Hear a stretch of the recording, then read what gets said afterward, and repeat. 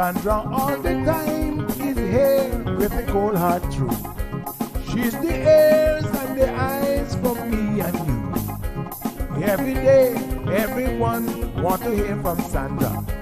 And every time on the air, she's getting better. So tell your sister, tell your brother, tell your mama, to call Sandra in the morning and in the evening. They always calling Sandra. And when they start fighting, they calling Sandra.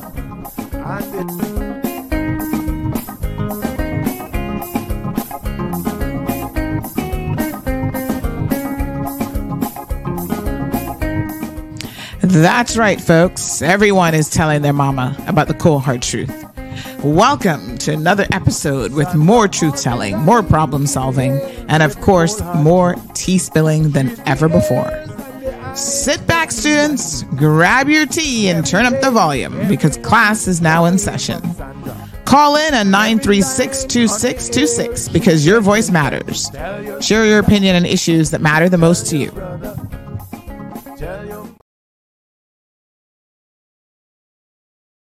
Good morning, good morning, good morning. Happy Tuesday. Rise and shine. I see you guys are getting a late start. Where is everybody this morning? Are you guys sleeping in?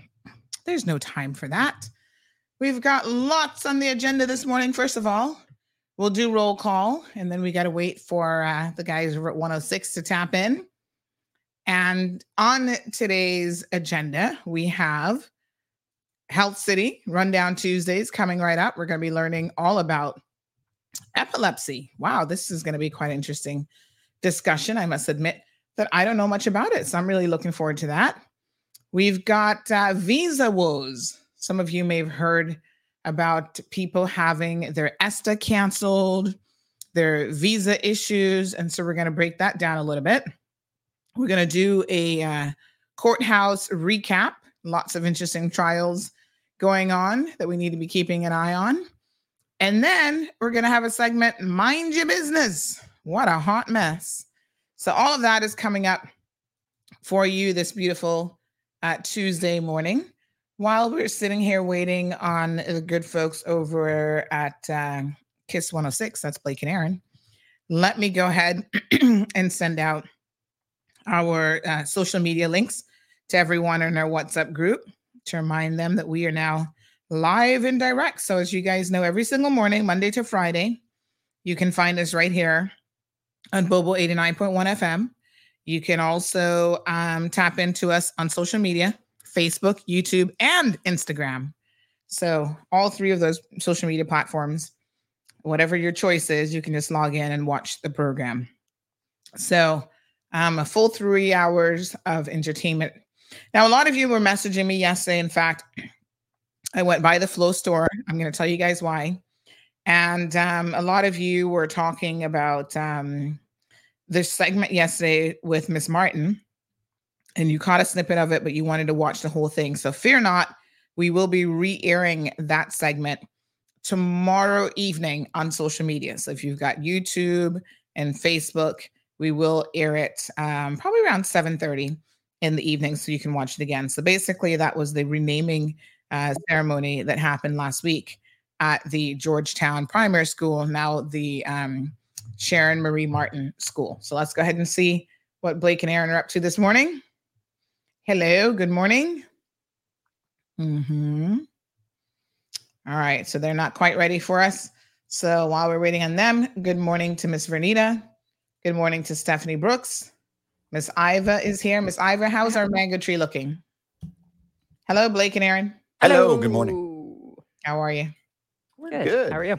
Good. Just doing roll call. We've got Cece McLaughlin with us. Miss Olive. Good morning to Miss Olive. Hey, Olive. Yeah. You are very delicious. Cece and Olive. And a martini. I am early. Stephen joining us all the way from the UK. Ooh. What's Yeah. up, Steven? That's my dad's name. It's happy hour there in the UK. Stephen's probably still working. We've got Evelyn, Diamond Princess. Paula, good morning to Paula. Wishing Paula. everybody a productive That's my day. mom's name. Got my mom and my dad's name. in there. What? That's my wife's alter Yeah. ego's name. What? Paula? Paula. All right, here we go.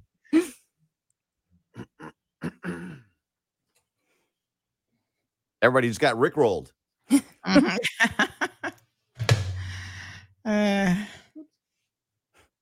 Mhm. Big news. I have some important news for you. Interesting news. It's Blake and Aaron's Spilling the Tea with Sandy. K-Man's top news headlines of the day from CMR. Let's go to Sandyland and find out what's happening in the news Tell your mother, today. tell your father. What's up, Sandy? The words are right, but the rhythm is completely off Go there. on. That's Mm. totally on point for me, though. But you know what? I like the effort. All right. Good morning, everyone. Happy Tuesday. So lots Aaron has no rhythm. that's okay. Not everybody was blessed with that. Exactly. So lots going on in the world of news today. Let's start off with what could be the trial of the year has begun. Now we can't really have any discussions with it about No. it. It's a jury trial. But the trial of MP and now Cabinet Secretary again, Mikiva Bush, has begun. So the allegations are back in September of 2022 at the Ritz-Carlton. Mr. Bush allegedly indecently assaulted two government employees and who were at the regional tourism conference. And so the prosecution opened their case yesterday, finally in the late afternoon, after a juror was late, by the way. He was like half an hour late.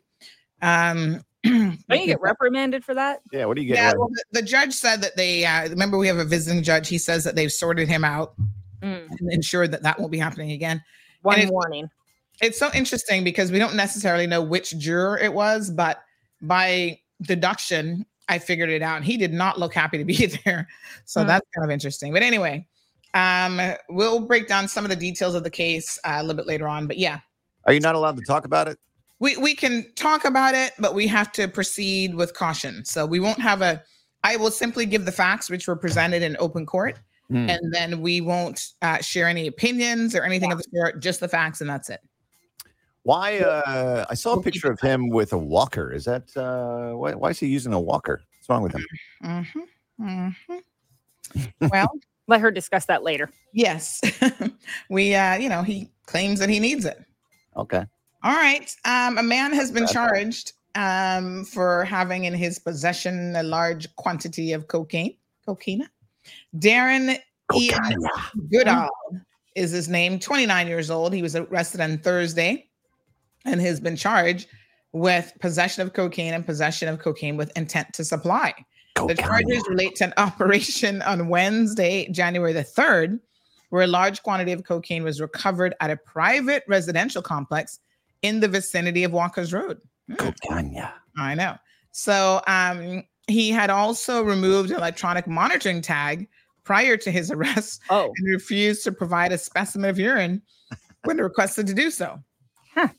So he's now also charged with damage to property and failing to provide a specimen of urine. So he will be, he appeared yesterday in court and he's been remanded to return in 7 days. And he will probably, no bail was requested at that time, but he'll probably be requesting bail at the next hearing. But given that he was tampering with that monitor, we'll have to wait and see what happens. I like watching all these like Locked Up Abroad or whatever. Oh, and yes, the yes. airport where they make arrests and stuff. They're like, Uh-huh. if it turns blue, you're in trouble. And you already know it's going to turn blue, right? All right. It's already an episode. Yeah, it's already an episode. So like, it's going to turn Australia, blue. I got to tell you, the Australian one is like Okay. really good. I don't know if you watched the Australian one, but it's really Yeah, good. I've seen it. Yeah. Yeah, one of the UK channels. Anyway. Yeah. Right. So a man has been arrested for DUI following a two-vehicular collision. That was yesterday, right? No, Friday. Friday? Oh, okay. There's an accident every day. 25-year-old man from Georgetown was arrested on suspicion of driving under the influence, driving without a license, and driving without insurance. Oh. Yeah, kind of crazy. That's just, that's 3 the strikes, worst. you're out. That's the worst, especially Yeah. without insurance. You run into someone else, and then, that person is left to Yes. pick up. Yep. All right. So this is following a two-vehicle collision on the Rex Creighton Boulevard on Friday at 8:20 p.m. They responded to this report they say east of Norfolk Drive involving a white Isuzu Elf, never heard of that model before, and a black Honda Civic. It's smaller. It's a small. Oh gosh. Yeah. So anyway, he might be in a bit of trouble. So we'll see what You're on happens. one today. All right, one final story. UCCI, congratulations to them. They have a new partnership that's going to provide what they say is medical pathways for locals. So the partnership agreement, which was signed recently between UCCI and St. Matthew's University School of Medicine, is quite a landmark situation there. The two institutions have agreed to work together to build a seamless journey from school to work, introducing 2 educational pathways, training young people in the Cayman Islands from school level education to being fully qualified medical professionals ready to practice. The partnership will address significant skill gaps in the Cayman Islands by preparing Caymanian students for prestigious roles in the medical field. They say fostering a new generation of qualified medical professionals for the country. Well, this is fantastic news. All right. Those are your news headlines this beautiful Tuesday morning. Thank you, Sandy. Have a great day. Are you back in court today? Yes, we'll be there. In fact, today is field trip day. I love a good field trip. Oh, where are you guys We're going? off to the Ritz-Carlton. Oh, Right okay. to the scene of the incident. Oh, wow. All right. Yes. Already. All right. Exciting times. Okay. Look forward to the update tomorrow. See ya. Yes, sir. Have a good one. All right, folks. Good morning. Good morning. Dun, dun, dun. I need that button in my lineup. Why don't I have that button? I'm going to have to look into that. Trombone. Let's see. Oh, no. That's not what I'm looking for. That is definitely not the sound that I'm looking for. That's not it. Folks, we are happy to be saying that it is Tuesday yet again. And in the studio with us, we've got the professionals from Health City Cayman Islands. They're going to be bringing us a little discussion this morning on epilepsy. Now, I got to tell you the truth. This is something that, I've heard about it and I kind of think I know what it is, but honestly, I don't know much about it. So as I was looking this over last night, I thought, this is going to be really, really interesting. So we're going to get all the details. Let's welcome, first up, Mr. Shamari Scott. Good morning, Shamari. Sandy. How are you doing? I'm good. How are you? I'm a little bit, broken up and sore, seeing as I'm playing in the over 40 men's basketball league. First time in 4 years since they've had it since COVID. So it was end of COVID that they had it, and I hadn't really been on the court since. So, feeling a little bit of pain, but it's all good. We won, so that's all that matters. Yes. Well, Shamari, if you listen to the experts at Health City Cayman Islands, you would know that you got to work up to these things now. Don't be a weekend warrior. And see, dream team. Dream team. Oh my goodness. We got to love the sports spirit around here. All right. To why we're here, I just want to say that it's a distinct pleasure to talk about Dr. Rumnish and Dr. Susant, 2 of the physicians that make part of our neurosciences team. And I know today we'll be discussing epilepsy. However, between the neurosciences team, they deal with acute ischemic stroke, they deal with neuromuscular disorders, movement disorders, interventional neurology, and that's a whole topic in and of itself, and how minimally invasively, for instance, Dr. Romnish can go and extract strokes to reverse the effects and the such. So that's a real interesting topic that if we can't get to it today, then we definitely need to bring him back for that. Multiple sclerosis, we have neurocritical care, complex movement disorders such as Parkinson, and autoimmune neurology as well. We cover, as well as many other things within. But once again, February 12th was the International Epilepsy Day. So we thought it only made sense to bring Dr. Ramnish and Dr. Susant to the program today. And also, Sandy, before we bring them on, just to mention that you're famous, Cayman famous, and also famous within certain segments of Cayman. I was in this is like the 5th time it's happened, right? Oh my God. Usually they were like, oh, you're the tours. Well, first it started off with you're Tony Scott's son, right? And then as the ages, because he was president of basketball, football, Yes. Olympic, he did a lot, Everybody right? knows Mr. Tony, yes. Right. So first it was like, oh, you're Tony Scott's son. And then eventually, well, he's like, it's impressive to me now that people see him. I'm like, wait, you're Shamari Scott's father, right? So it's the roles have kind of reversed. And then if people didn't know me, they'd be like, oh, you're the tourism guy. And then eventually people are like, oh, you're the guy that works at Health City. And obviously these are people who are new to the island. And now recently, within a certain segment of our population, 5 times within like the last 4 weeks, I'm going into places and they're like, I know you. And I'm like, I don't know, maybe tourism, maybe health. They're like, no. You're the guy on with Sandy in the morning. So I have to give a shout out. They asked for me to give a shout out to the Chisholm ladies. So the ladies at the Chisholm grocery store said they would love if they could get a shout out when I go on Tuesday. So I promised I would give them a shout out. So shout out to the Chisholm ladies at the Chisholm grocery store because they know me from being here sitting with you.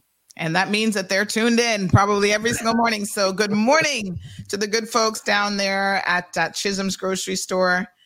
So nice to have you guys listening to the program. Yeah, Shamari is CMR famous. That's a good thing.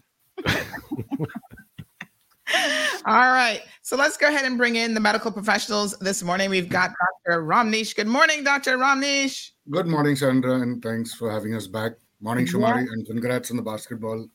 Yes. We need to get you out there. Have you reached 40 yet, Dr. Ramnish? No, not yet. See? You got to wait some years then. Yeah, about 25, 30 years of experience. All right. We actually also have Dr. Susant joining us this morning. Good morning, Doc. Good How morning, are you? Mr. Shamari? Good. Morning. Yeah, so good to have both of you here with us this morning. And of course, good morning to everyone who is tuned in. Stephen said it's not happy hour in the UK yet. It's only 12:30, so he's still at work. Thanks, Stephen, for letting us know. All right, well, so we know that for lunch that may not matter, right? When you they've taken me to some lunches at pubs, so I don't know who Stephen's trying to fool. Oh my goodness. Well, he works for government, so we're sure he's on his best behavior over there. Oh, well, yeah, that's right. No alcohol during lunch if you work for government. So we're going to be talking about epilepsy today. Now, doctors, I think everybody's probably heard of the term epilepsy, but they don't necessarily know what it means. So can we get sort of a baseline definition of what exactly is epilepsy? Sure. So in epilepsy, what happens is an abnormal burst of electrical activity in the brain, which temporarily affects the way the brain works. Epilepsy, by definition, would mean you need to have 2 or more unprovoked seizures. Oh. Okay. So it doesn't mean that if you have a seizure for the first time that you're labeled as epileptic. There should be 2 or more unprovoked. What the meaning of unprovoked is, we have to look for other causes which may have caused the seizure. That can be low sugar levels. It can be a stroke which has happened. Alcohol or drug abuse can also cause seizures. So we need to make sure that there's nothing metabolic happening which has caused the patient to have a seizure. And if he has 2 such seizures, then we would label the person as being epileptic. Okay. All right. Wow. All right. And how common is this in the general population? It is quite common. It's said statistically 1 in about 20 people will have a seizure at some point in their life. Really? In the US, it's estimated there are 5 million people living with epilepsy. So it is quite common. And we do have quite a few cases on island as well. My goodness. Okay. So, gosh, I'm shocked at the 1 in 20. So that probably means that I've definitely know people who suffer from this and don't know that they do. But what normally happens, it can just happen at any time, anywhere, nothing triggers it. You say it can just happen. Yes. Okay. Yeah, it is like a dramatic event. That's why it scares people a lot. Yes. To putting it simply, it's just like a short circuit in an electrical circuit. So it's a sudden burst of electrical activity. The patient's presentation is usually very dramatic. There is abnormal movements all of the body. They usually lose consciousness.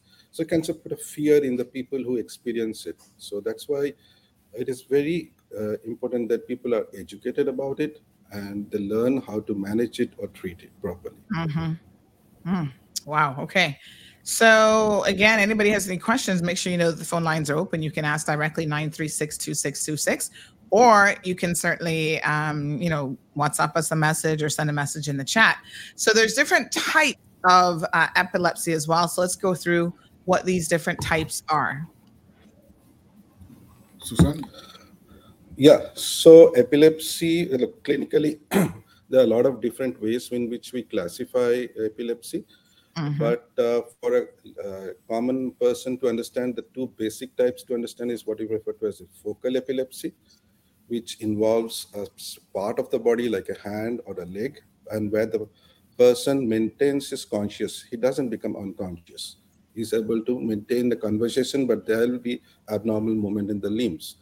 The second is a generalized epilepsy, where it involves all four limbs of the body, and there is a loss of consciousness. He's not aware of his surroundings. He loses touch with reality. And these are the two basic types. But there are a lot of different varieties, which there are a lot of complexity in the way we have classified seizures and we treat them. One like an interesting thing which I would like would be what we refer to as reflex epilepsies. I'm mentioning this because these are interesting. Like these are stimulus dependent, like somebody eating a food, it will trigger an epilepsy. There are certain triggers. There is bright light, there is photosensitive epilepsy. So these are some interesting varieties, which are the reflex epilepsy. Any particular activity which might be simple or trivial can also trigger epilepsy. And I suppose that maybe, are those easier to treat because at least they have a trigger? Like if it's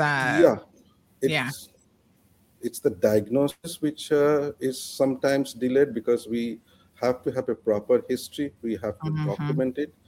Usually when a patient of epilepsy or seizure comes, we ask them to follow up with the symptoms, and they keep a seizure diary in which they note when they had the seizure, or the family members, how long the seizure happened, and what are the triggers. So usually in follow-up, we come to know, okay, this is the trigger, this is the thing that's probably triggering his seizures. So once that is identified, it is a little better to control these kind of seizures. And I'm sure there's a lot of questions then as part of the diagnosis that you have to ask. Can you normally, after the two initial seizures, have an idea of what's causing it, or is it something that can take a bit longer to figure out if there is a cause? Most of the time, we will not know what is causing the seizures. The patient will undergo a battery of tests, one of them which is known as an EEG or an electroencephalogram. What that basically does is it looks at the electrical activity of the brain. These can be done for short term. That's what is known as a 1 hour EEG, where we will do it with the patient awake and also with the patient asleep. After this, we'll try and give certain stimulus to try and trigger the patient. So that would be flashing lights in front of the patient's eyes, making the patient hyperventilate or breathe fast. The second part in the workup of the patient is brain imaging. It's a specialized kind of imaging which we do. It is an MRI scan, but it's known as an epilepsy protocol, where we look at certain areas of the brain which commonly could trigger seizures. And the patient will also undergo blood test and other kind of testing to try and figure out the seizure. Very, very interesting. Now, the first one that you mentioned, I hadn't really thought about this, but you can have a seizure and be cognizant of your surroundings and the fact that you're actually having a seizure? Yeah, those are called focal epilepsies. You can see the abnormal movement because they don't involve both the halves of the brain. Then the brain has two halves, so the right hemisphere and the left hemisphere. So if the seizure activity in only one hemisphere of the brain, usually many times the patients are aware of their surroundings, they can describe what's happening. But once it spreads to the other hemisphere, usually they lose consciousness or they're unaware of what's going around. Very interesting. All right, we do have some questions coming in on the WhatsApp chat. So someone says this morning that they say normally Caymanians know them as fits. So that's sort of the, colloquial term, if you will, for seizures. So this person says, morning, loving the topic today. I'm epileptic, juvenile myoclonic epilepsy. Yes. And was put on medication after one major seizure when I went unconscious. I've been on medication ever since, and I was told that the dosage that I take is so minimal that it is unlikely that I need it. However, my doctor tried to take me off of it, and I started having the myoclonic jerks. So I just went back on the medication. Can you ask the doctors whether they've seen any patients take medications for years and then stop taking it? So is it possible that you cannot need medication after a certain amount of time? Treatment of seizures, like I say, it's not as simple as we try to simplify it. Now, there are certain seizure syndromes, like we say, certain seizures which are associated with different conditions, either genetic conditions or changes in the brain pathways, which are not amenable to like a seizure-free life without medications, and you need medications for long duration, sometimes for life. Now, juvenile myoclonic epilepsy is a seizure syndrome. It's a well-described condition. Now, there are two things. One good thing is there is very good control with medications, even in very low doses, which normally don't control seizures, but you require those low doses usually for a very long time. And when you withdraw that, the seizures come back.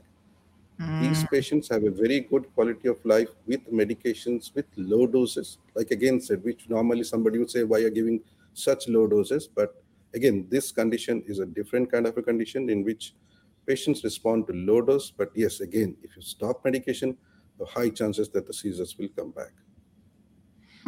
Wow. So pretty much, you're looking at controlling it for a lifetime with some sort of medication, really. Yeah. Okay. Well, hopefully that answers that for that particular listener to the program. Good morning to Miss Elaine. Miss Pat is here. Juliet. She said, thanks very much for that information. Damien, good morning. And good morning to Miss Dean. So 936-2626, the phone lines are open. We're talking about epilepsy this morning. And as someone says, a lot of Caymanians just call it fits, but now you've got the proper medical term and a good idea of the different types. And we're going to continue our discussion. But in the meantime, if you do have a question like that listener to the program, feel free to give us a call. So we talked about some of the causes already, but let's go into a little bit more detail now about what else can lead to or cause epilepsy. So we have everything from strokes to brain tumors, severe head injury, drug and alcohol abuse, which is quite interesting, brain infection, lack of oxygen during birth. So we're talking about babies potentially having seizures as well? Yes, absolutely. Oh my goodness. All right, so let's go into a little bit of detail for each one of these. And these are all sort of things that can affect the brain, obviously. I mean, I think most of us know that alcohol and drug use has a real impact on the brain also. Yeah. So as it says, most of the time we don't know what is causing the epilepsy. Some of the common causes would be stroke. So stroke is when you have a blockage of the blood vessel. There is damage which occurs to the brain. This then results in the formation of a scar, which can act as a focus of seizures and predispose the patient to those kind of seizures. Most of the time, post-stroke epilepsy is well controlled with just one medication. The patient generally leads a seizure-free life as long as he continues to take the medication. The second one is brain tumor. Many times seizure may be the first symptom of the tumor. So the patient would come in with a seizure, and as I said, every patient undergoes a workup, even if it is the first episode of the seizure, which would include a brain scan. And during the brain scan, we would pick up the brain tumor. Head injury, again, because of trauma to the brain, it can lead the patient to having seizures. Alcohol is another risk factor because it lowers the threshold for the brain for seizures happening. It can happen both. Even if a patient suddenly stops drinking, they may predispose them to a seizure, and even acute intoxication can cause them to have a seizure. Brain infection, what we medically call as meningitis, and yes, lack of oxygen during birth, which again leads to brain damage, which can predispose them to having seizures. Wow. All right. So Miss Dean says that her nephew, who's 11 years old, suffers from this awful thing, and it always came on when he has a high fever. So is it the fever that's causing the epilepsy, and maybe there's something underlying there, or is it the other way around, do you think? So the entity is known as febrile convulsions, commonly seen in children. They're not sure what it is, whether there's some structural problem with the brain predisposing them, or whether it's the other way around. But it is a common entity. The main treatment for this in children who are predisposed to febrile convulsions would be to aggressively control the fever. And this is another reason why, I've seen just a couple of weeks ago, a mother reached out and she's like, I'm at the emergency room and they're taking too long. The baby has a fever and I'm just going to leave. And I said, maybe that's not a good idea, because especially in young children and babies, fevers can be very, very sort of detrimental to their health. So you want to take a high fever seriously, right? You want to get medical intervention. Yep. Yeah. Good morning to Miss Paula. Miss Paula says, my deceased brother became epileptic due to a head injury. So what sort of head injuries are we talking about? Like if you're in a car accident, if you have a slip and fall, any kind of head injury? Usually not as simple as slip and fall. It's generally a traumatic head injury, like a car accident. We see it a lot in people, especially with two-wheeler accidents, who injure their head. So it would be a significant head injury. So any injury which kind of damages the brain tissue can predispose you to seizure. If it is just the skull or the bones, then it's unlikely to cause seizures. But anything which damages the brain tissue can interrupt the electrical pathways and trigger a seizures. All right. So Miss Jean says, yep, that's exactly what we do in terms of trying to control the fevers. Deidre, good morning. She says, great topic. My son and I had to travel so much while we were dealing with LGS, a type of SD. Things have changed for the better. So glad to have capable neurologists now on island. So thank you, Deidre, for sharing that story. So it's really important to know that, that's why one of the amazing things about this segment every single Tuesday is you get to know exactly what experts we have here. And I must say that Health City Cayman Islands has, a plethora of expertise across the board. So it's great to know that, we've got Dr. Ramnish, we've got Dr. Susat, and others who are here to help you, because it's stressful when you have to deal with these types of illnesses. But an added complication or stress is if you have to go overseas all the time, traveling, packing up, kids and leaving your family here. And it's just good to know that they're just right up the street. So very good. Good morning to Miss Morna. Good morning to Sophia as well. 936-2626. The phone lines are open if you have a question for us. So we've talked about some of the causes. Let's have a look now at some of the symptoms, so that when someone is having a seizure, you know what's going on. And of course, what you can do about it as well. Yeah, so as Dr. Susan said, there are several different types of seizures. Some seizures can present with just symptoms such as tingling on one side of the body. They can be jerking of one side of the body. The most common type of seizure, which everyone knows of, is what we call as a generalized tonic-clonic seizure. That is a classic seizure where the patient falls to the ground. He has uprolling of his eyes. His body becomes stiff. then followed by jerky movements. That is the most common type of seizure. Another seizure which is important is what we call as absent seizures. So in absent seizures, what happens is that the patient, it's basically the teacher will complain that the student is daydreaming a lot. So the student would remain conscious, but he would have a blank staring look. They tend to lose time. So if you're having a conversation with them, they would lose certain parts of the conversation. Even if they're watching a movie, that may happen. Yeah. So there are various types of seizures, but the most common one would be the generalized tonic-clonic seizure.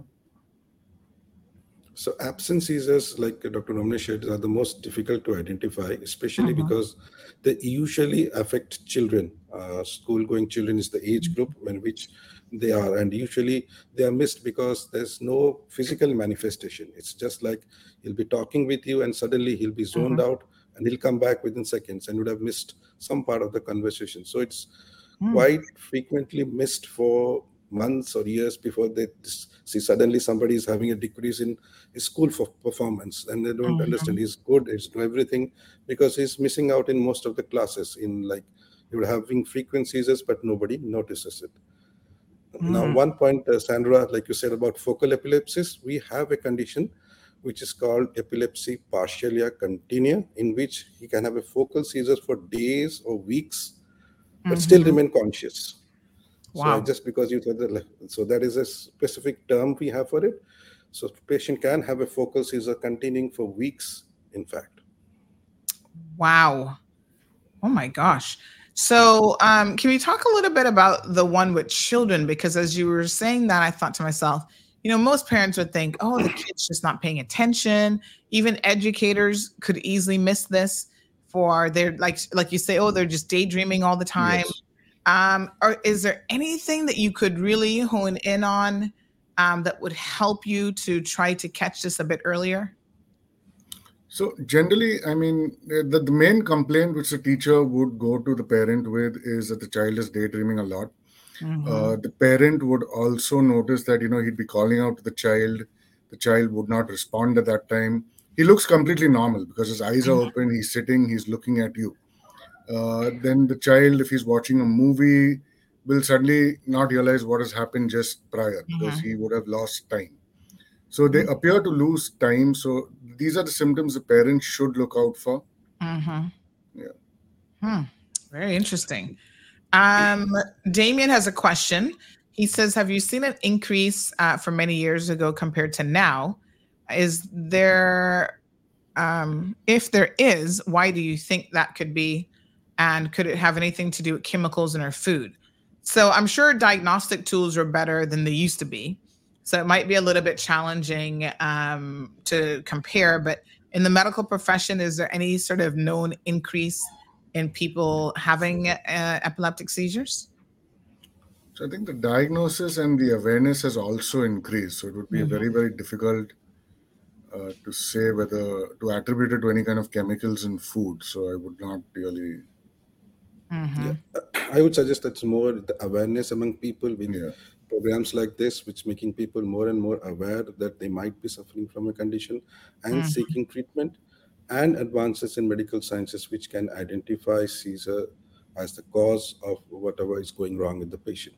I think those are the main reasons why we are having an increased pool of patients presently. All right. Jamila says that this happened to her son last year when he was sick and had a fever. And Miss Dean is suggesting to her to always be on the lookout to control the fever, sponging with cold water along with medication. So there comes a point in time, though, when a child's temperature has risen that you need medical intervention. Can we just talk about, what that temperature is? Like if you're monitoring a child's temperature, at what point do you realize you've got to get a child to a hospital? Actually, there is no specific point which any point like 100 fever can trigger, 102, 103. There's no, you cannot grade it. But if you have a history of febrile seizures and the patient is having fever, then it's better to get attention as early as possible and not wait to exact what temperature is going to trigger it. Right. Okay. All right. Very good advice, folks. Let me just check our WhatsApp messages. I think we have some more messages coming in. So this person says that they were at a dance many years ago and a lady next to them started shaking. And I just pulled a guy and said, help. And he grabbed her, but she was too heavy for him. And he had to help her to the ground. She was kicking and shaking and someone put something in her mouth. It's said to keep her from swallowing her tongue. Not a nice thing at all. So maybe we should talk about it. If you happen to see someone having what looks like some sort of a epileptic seizure, what is it that you should do? So it's a very good point you've raised, because if you see someone who's having a seizure, the main thing is you should make sure that they are able to lie down comfortably. Anything which can cause them any kind of harm from around them should be removed. Putting something in the mouth is contraindicated. That should never be done. Ideally, the person, if possible, should time the seizure. Once the seizure let me just pause you there. You said you shouldn't put anything in the mouth? You should not put anything in the mouth. No. Oh, you should never, ever put anything in the mouth. Let the seizure run its course. Time the seizure if possible. Record it. That's even better if possible. Once the seizure is over, turn the patient to the side. The reason you're doing this is if there are any secretions in the mouth, they can come out easily. So that's one scenario. The other scenario is if the person is in a wheelchair, you just try and support the head, let the seizure run its course. When should you urgently call an ambulance? So if a seizure is lasting more than 5 minutes, or if the patient is having seizures back to back, or if the patient does not start coming around after the seizure within about 5 minutes, then you need to call 911. Also, if you see the patient and you feel he's struggling to breathe, then you need to call 911. Or if unfortunately the seizure has occurred in water. Okay. All right. So Cayman Kind, good morning. She's questioning. She says, turn them on their side. So it looks like a lot of people, I'm so glad that we asked that question. A lot of people don't know what to do. And maybe there's some old ways of doing stuff that isn't medically advisable that you've cleared up this morning. So don't put anything in their mouth. Don't put. Turn them on their side. After the seizure. After the seizure. After the seizure, not while they're seizing. So while they're seizing, they should just be lying flat. Okay. On their back. On the back, yeah. Okay. And then you turn them on their side. Yeah. Right. Got it. Okay. And if they're sitting in a chair or anything else, you want to try to put them on the floor. If possible, yes. But if they're in a wheelchair or something, the main thing is to support their head. Okay. So usually what we follow are the 3 dictums. First is to stay calm. Like first recognize it, don't panic because it's going to worsen the situation. Second is side. Like you said, turn side. And third is safe. Safe refers to making the environment safe for the patient having seizure. Remove any sharp objects, any objects which he can hit and fall on the patient and cause further injury. If the patient is lying on a edge from where he can fall, make sure that he doesn't fall. So keep him safe and wait. One more mistake that commonly people make is trying to hold on to the arm that is jerking. That is something you shouldn't do. You just let the arm go through the motions, because sometimes if you try to hold it, it gets dislocated from the joint because it's going to move involuntarily, and when you kind of hold it to one place, you can end up with dislocations in joints. So don't hold on to the patient tightly. Let him go through the course, and probably most of the seizures end within 2 to 3 minutes. And like Dr. Ramnish said, don't put anything in mouth, because anywhere with the seizures, the secretions are choking the patient. And when you put something in the mouth, you're making respiration for the patient, more and more difficult. Very good. So Jamila said that she was taught that the person should be turned on their side during the seizure. So you're saying no, not during, but after. Yeah. Okay. Well, there you go, Jamila. That's something new. And it's good to get these things right. Damien said, I'm not sure if there's a part 1 to this. I didn't see the rest of it. So person cannot choke on their tongue. Oh, right. I got the question now. So we always hear this. This is why people try to put something in their mouth, because they think that the tongue becomes, a risk for them to choke on or to bite their tongue or whatever. So he's saying, if you don't put anything in the mouth, does that mean that they're not going to, choke on their tongue, so to speak? The chances are much less compared to if you put something in the mouth and block the tract. Mm-hmm. Wow, very nice. Got lots of useful information here this morning. So Miss Dean shares another experience. She says it happened in my lap at age 5 and having no knowledge what it was. I bawled as if myself was going to knock out. You'll have to get knowledge and how to deal with the situation. My niece learned how to deal with it.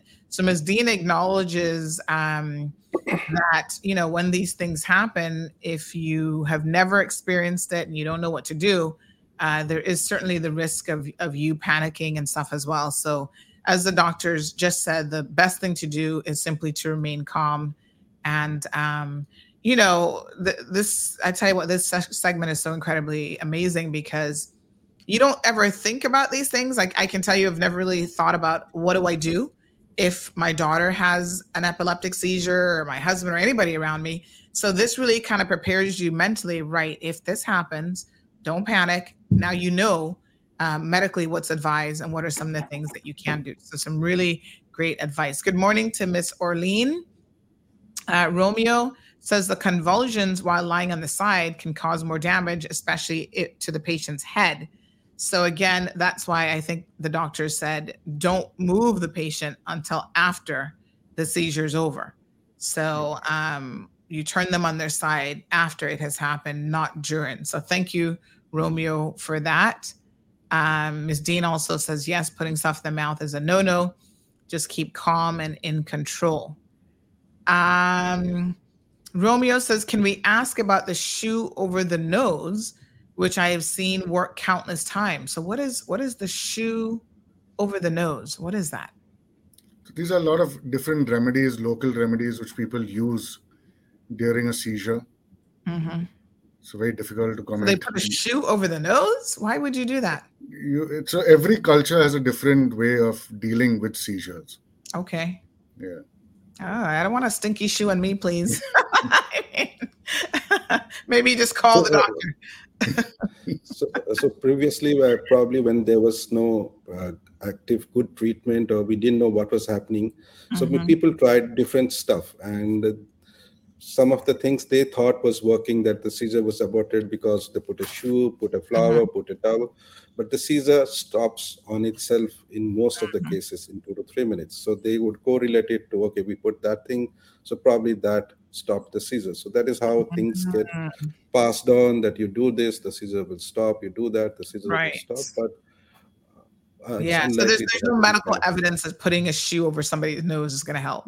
Absolutely no. Yeah, you might make him pass out from the stinky shoe, Romeo. We'll have another episode. All right. Good morning to Miss Siobhan. Miss Linda says, I love everything that the doctor says. I have to deal with my patients on a regular basis. The doctor is absolutely accurate. First Lady, good morning to you. She says, I have a friend who has this sickness and it's very scary. All right. So 936-2626 is the telephone number. Some really valuable information here this morning on epileptic seizures. So let's talk about some of the things that can actually trigger them. Wow, this is a long list. And the first one not lack of sleep. Yeah, so lack of sleep is one of the most common triggers for a person who's predisposed to epilepsy, which is why a good 6 to 8 hours of sleep is needed. Illness, again, so we spoke about febrile convulsions, which can again lower the threshold for seizures. Flashing bright lights is no longer really seen. In the old days, where you had the TV which came on with a flash, the tube TVs.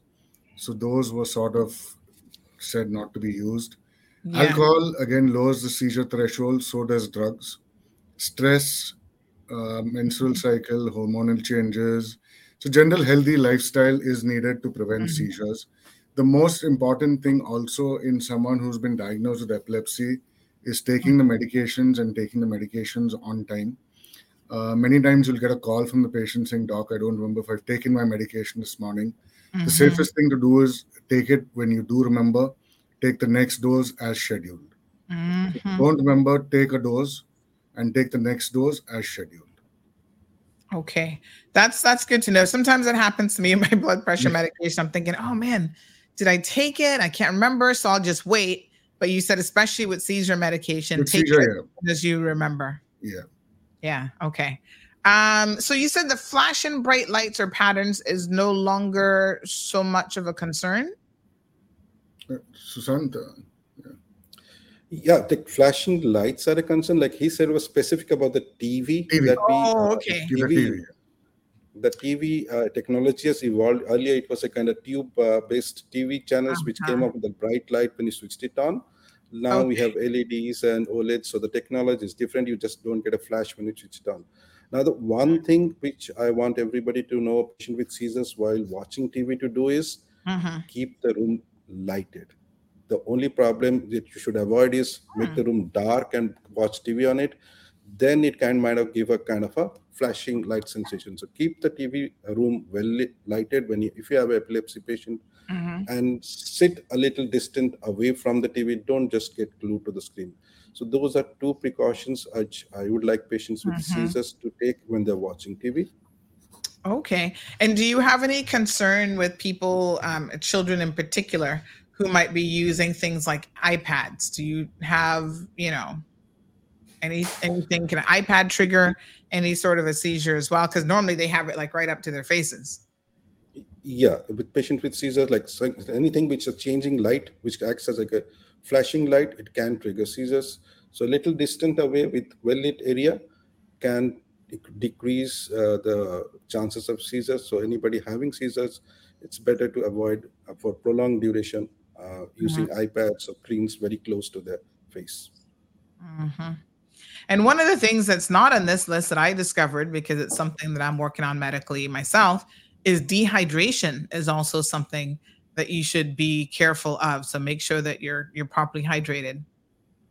Yeah, absolutely. All right. Morning to Marshall. Ms. Dean says, yep, very scary experience. Good morning to Alejandro. Dawn, good morning to you. Says, do you have a pediatric neurologist at Health City? Not as yet. We are trying to get a visiting pediatric neurologist to come in maybe once every 3 months. But currently, unfortunately, no. And I know there is a huge demand because we get a lot of referrals, and unfortunately, we're not able to help all of them because it's a separate specialty. Wow. And Damien is asking what types of food, if there's certain types of foods that can trigger seizures. It's mostly alcohol, drug abuse, which can trigger seizures. Now, in children, we follow specific diets for seizure control, which are like pretty much recommended in many seizure types. One is the ketogenic diet, which is very well known to control seizures, in which the content of fat is high and the carbohydrate less. And all these are supervised diets, medically supervised, usually prescribed by a pediatric neurologist. And they are very good in efficacious in controlling seizures. The ketogenic diet, there are 3-4 different types. The modified Atkins diet, there's a mid-chain triglyceride diet. So diet in helping control seizures, yes, we use diet control in children. But food subtypes triggering seizures, except for in reflex epilepsy, they are not really implicated as such. All right. Wow. So incredibly interesting. Is there a genetic component to seizures as well? Do they run in families, like certain types? Yeah, mostly the pediatric epilepsy complexes that we see, the syndromes, they do have a genetic component. Like the patient we earlier said, juvenile myoclonic epilepsy, it has a genetic component and it runs in families. So some of the pediatric epilepsy syndromes, usually they're associated with a lot of other conditions like behavioral abnormalities, learning disabilities, along with seizures. So they are genetic in nature. So that is why pediatric neurology is completely different subspecialty, because it's a lot more complex than adult epilepsy. Now, is it possible, I saw that dementia can actually increase the risk of epilepsy in older adults. So could you go your entire life and never suffer from any sort of an episode, and then all of a sudden in your senior years, because of dementia, start to have epilepsy? So there are two peaks in epilepsy. One is during childhood and early years, and the others after the age of 60. So it's generally children and the elderly. Yes. Yeah. So anyone, again, maybe you're caring for an elderly aunt or, mom or dad or whatever, this is important to, obviously know and potentially be on the lookout for as well. You also made mention of drugs. Are there particular types of drugs that we're talking about? I know, no drugs are safe, but any over-the-counter medication even that you should be aware of that has been associated with, the onset of seizures? Dr. Ramesh, so that like drugs, any kind of intoxicant that decrease the threshold potential and can give rise to seizures. Certain medications we use in general practice for fever or infection can in fact reduce seizures and are not recommended if a patient with having seizures. So when you're going for any kind of treatment, you can also be good to mention to the doctor you're going that you have seizures and our medications.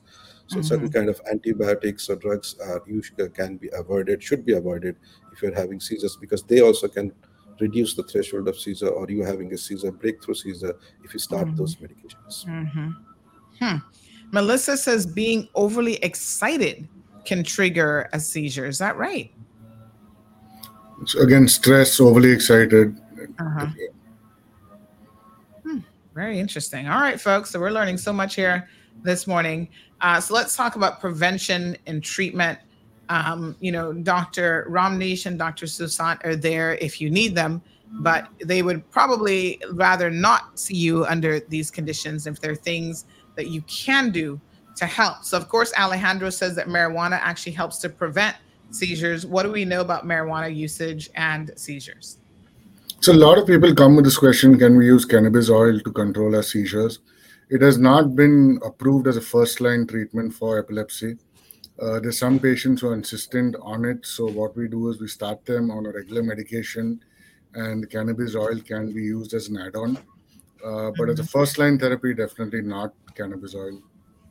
All right. So that means that maybe some anecdotal stuff, but it's really not, it's not proven itself as yet. It's not proven itself yet. There's no large trial to show that we can use cannabis oil as a first-line treatment for seizures. All right. So prevention and treatment. Marshall has a question. Says a friend of mine suffers from epilepsy. Even if he takes his meds, it still happens. Why is that? So is this one of those disorders where it takes quite a bit of tweaking to get the medication right before you might, see a real impact? Yeah, so it's tweaking with the dose and also the choice of the medication. So which is why it is important for regular follow-up.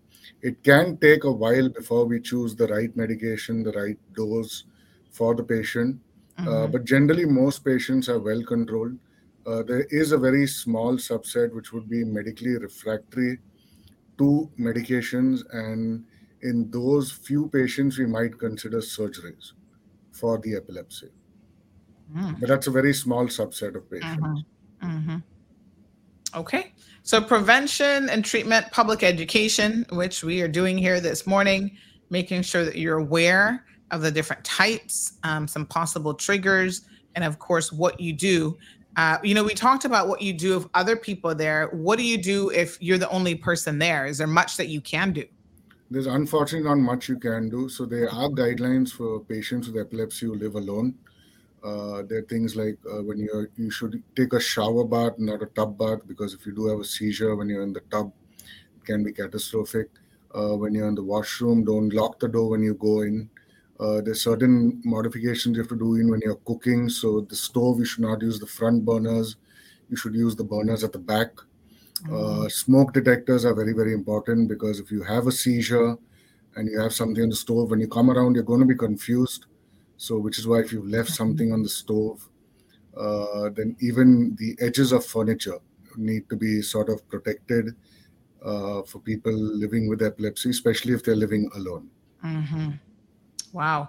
And are there any sort of devices? I know in the US, they have like these life alert devices. Is there anything that a person can wear that perhaps can alert family members if they're having a seizure to say, this person is in distress? Not sure if you're aware of this, but I'm just kind of curious. Yeah, I believe there is a kind of watch which can trigger an alert and alert the caregivers or relatives that the person has had a seizure. Mm-hmm. Oh, I'm sure the Apple Watch. Maybe there's an app. There's a lot of devices. There's a lot of work going in this devices for alerting seizures. Mm-hmm. All right. So lifestyle changes to prevent, control high blood pressure, diabetes, and obesity. So again, these are some of the lifestyle issues that we're always talking about here on this program that contribute to so many things. And, epileptic seizures being no different. If you have those under control, it would certainly be good. Eliminating tobacco use and alcohol use. Yeah, at least reducing it for sure. And if you are an epileptic, then you would need to avoid it completely. That would be best. Mm-hmm. Medication, and then in some instances, surgery would be sort of the last line. The last option. All right. So we've got a question here. What happens when your tongue goes numb, tingly, and your body feels slightly weird? Kind of hard for me to explain because of the fibromyalgia. So that doesn't quite sound like that's probably an epileptic seizure. That could be something else. Difficult if the person has been diagnosed with fibromyalgia. It could be associated with that, but very difficult without seeing the patient to comment on.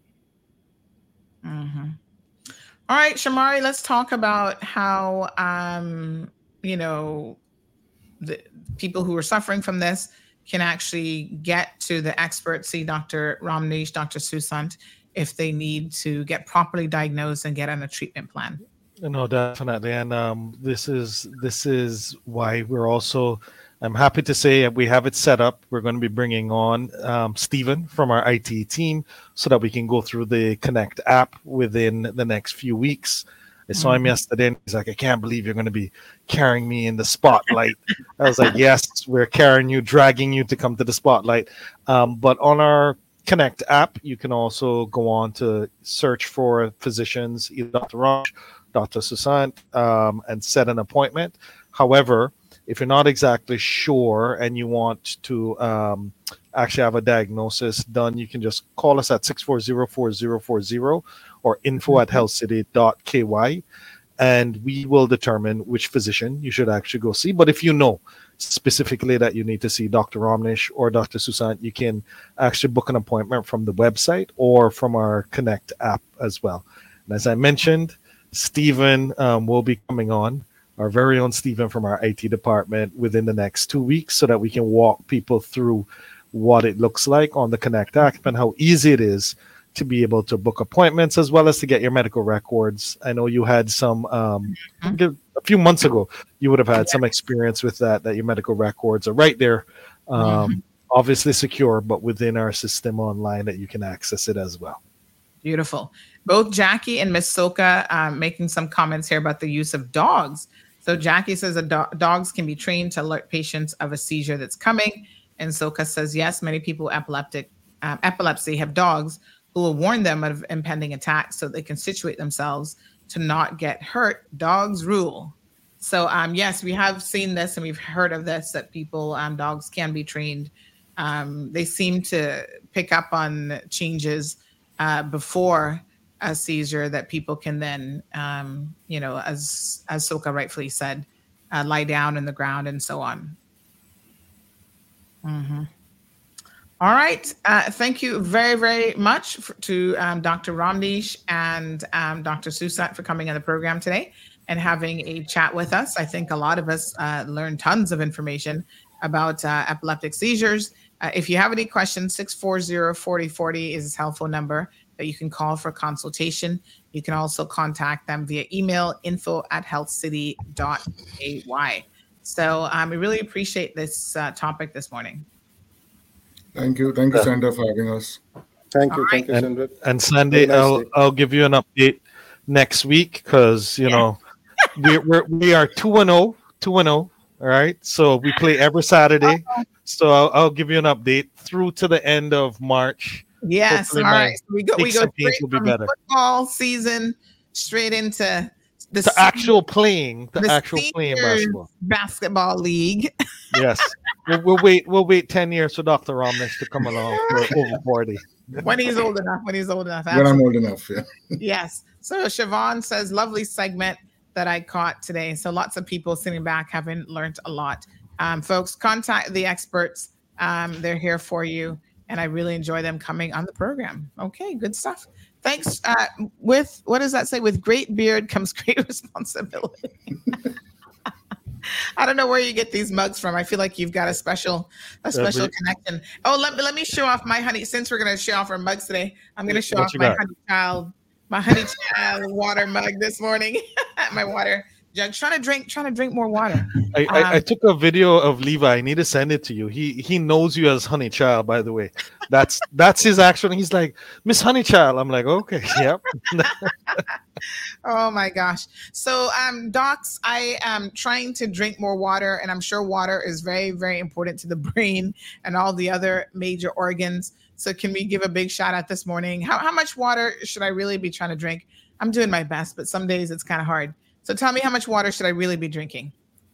2.5 liters at least a day. 3 liters, man. 3 liters. Sounds like a lot, but I'm starting. This is the start of the day. So there you go. All right. Thank you so much, Dr. Romnish and Dr. Susant. Thank you. You can find them at Health City, Cayman Islands, and you can find Shamari when he's not busy watching football, playing basketball, trying to run a marathon. He's trying to do. Or using the treadmill behind him. Yeah, that's right. See right there?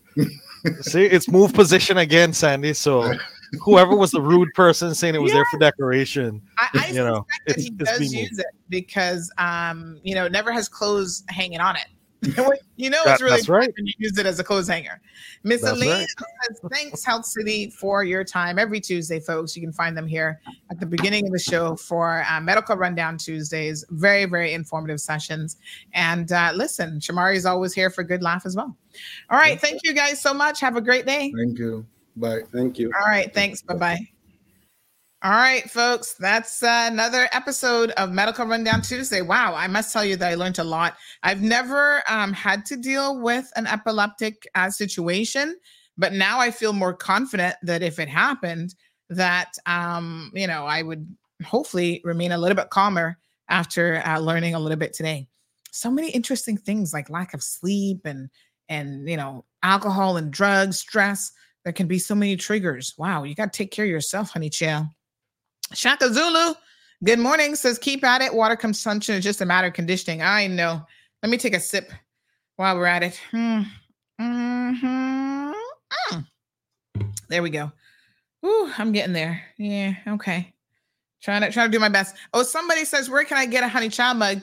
We have the regular tea and coffee mugs.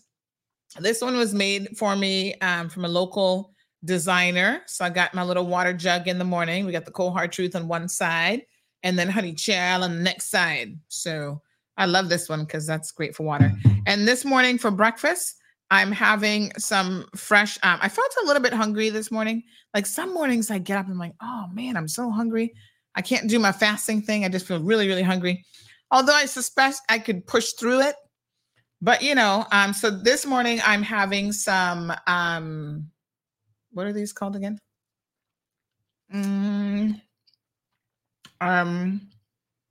Oranges. Yes. Having oranges for breakfast. That's going to be my breakfast this morning. All right. Very good. So we got a lot to talk about, honey chill. Let's see what's up next. Dun, dun, dun, dun, dun.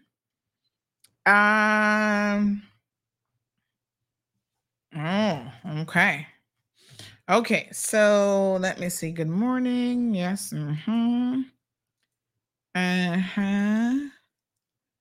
Okay. All right. Interesting. Okay. So let's talk about the, now I got to preface this conversation. I just want y'all to listen. Okay. This is a listen Linda moment. I don't want anybody to comment. I know that's going to be hard for some of y'all. But just sit back and listen. I'm going to tell you why. Oh gosh, somebody send me something.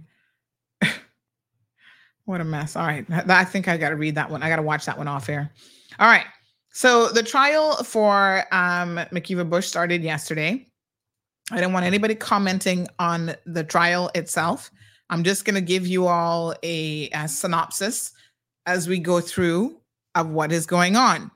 Okay, so this is, we're in class, and this is one of those things where you just sit back and listen. You will make zero contribution. What we don't want to have happen is his attorneys claiming that, oh, you know, public opinion is being swayed for or against him or whatever, and then the trial gets thrown out. So the judge has asked the media to be cautious in our approach. I think that we're all mature adults here, so we can have a listen, Linda moment where you just listen and you do not share your opinions about him. Keep it to yourself. After the trial, we can then do a deeper dive into the whole thing, and then we can share opinions and the rest. So I will not be sharing any opinions about Mr. Bush. Yes, please control yourselves. And to make sure that Anna can control yourselves, anyone who does not control themselves will be blocked forthwith. And you guys know what that means. You'll never be able to come on the program again. So don't do it. Okay.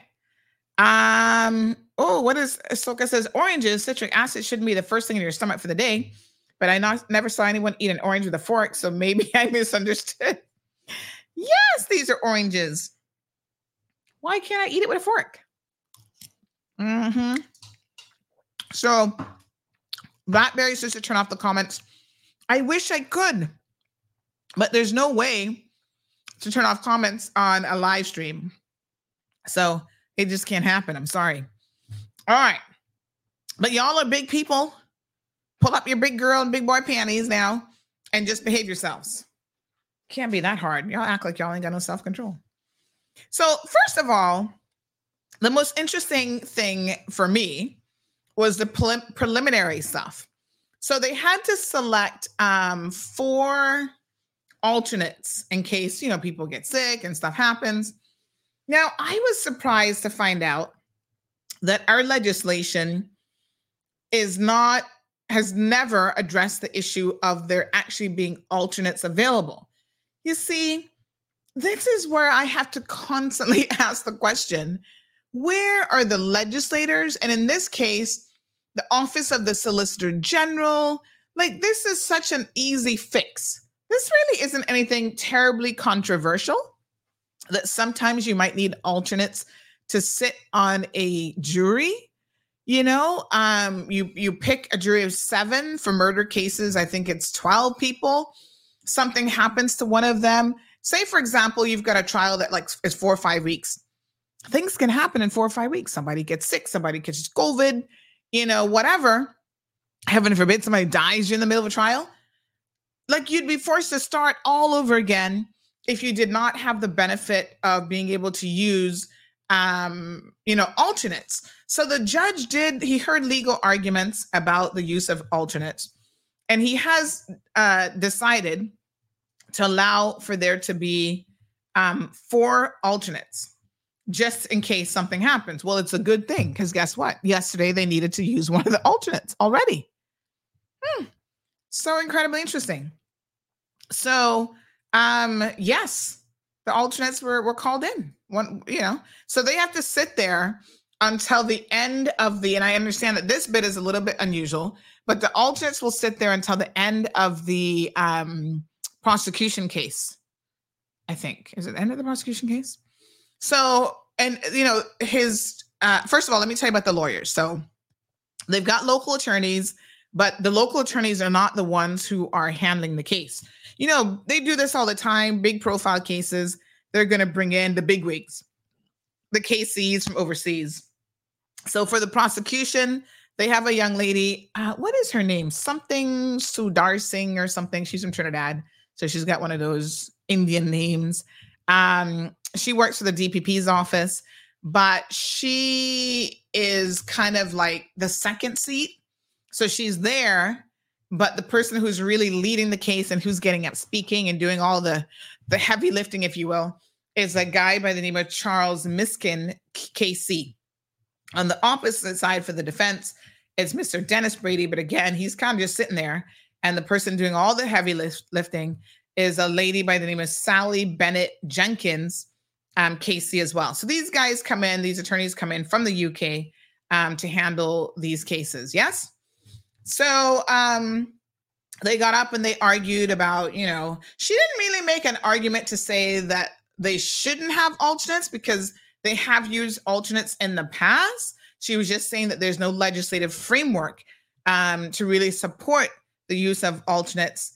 In other words, it's not in the law. The law doesn't expressly permit it. And so her position was, if you allow it, we have to safeguard that process and be very, very careful. Now, the thing of interest for me, when they were having this discussion, I figured, yeah, you know, the judge is going to allow the alternates. That's, you know, it's going to happen. But what I thought was particularly interesting was the fact that, remember when we talked about when they had the grand court opening and Miss Margaret, Chief Justice Miss Margaret Ramsey was saying that the current courthouse situation is just not fit for purpose. Well, yesterday, is Hunter listening this morning? Because I know he was one of the ones arguing that, of course, it's fit for purpose. We had, who else was arguing in this case that it was fit for purpose? Oh, what's her name? She lives in the UK now, the Kim Mannion there. Oh, I can't remember. She's like, oh, there's nothing wrong with the building, with a 50-year-old building. They can continue to use it. Just because it's old doesn't mean it's not fit for purpose. This is a perfect example of where it's not fit for purpose, right? They have to separate the jury pool, the regular jurors, from the alternates. They cannot have them even theoretically, not theoretically, in real terms, try to cross paths. And so this is near impossible with the current courthouse that we have. It is a logistical nightmare. So what they've had to do is come up with a very, very creative workaround. We as media are there. So there are 4 media houses that were there yesterday. I don't know where everybody else was, but it was me, Wendy Ledger, Radio Cayman had someone, and the Compass, of course, had someone there. And so for us, they're trying to figure out, because normally we sit in a very specific area. So then they're trying to figure out where to put us and not interfere with the jurors and not interfere with the alternates and not have them, as they say, cross-pollinate with each other. So this is what they said. The defense said, absent any specific legislation or guidance from the superior courts, no provision within the law to provide for the use of alternate jurors. Alternates, that it might be wrong in law to permit their attendance until the end of the evidence.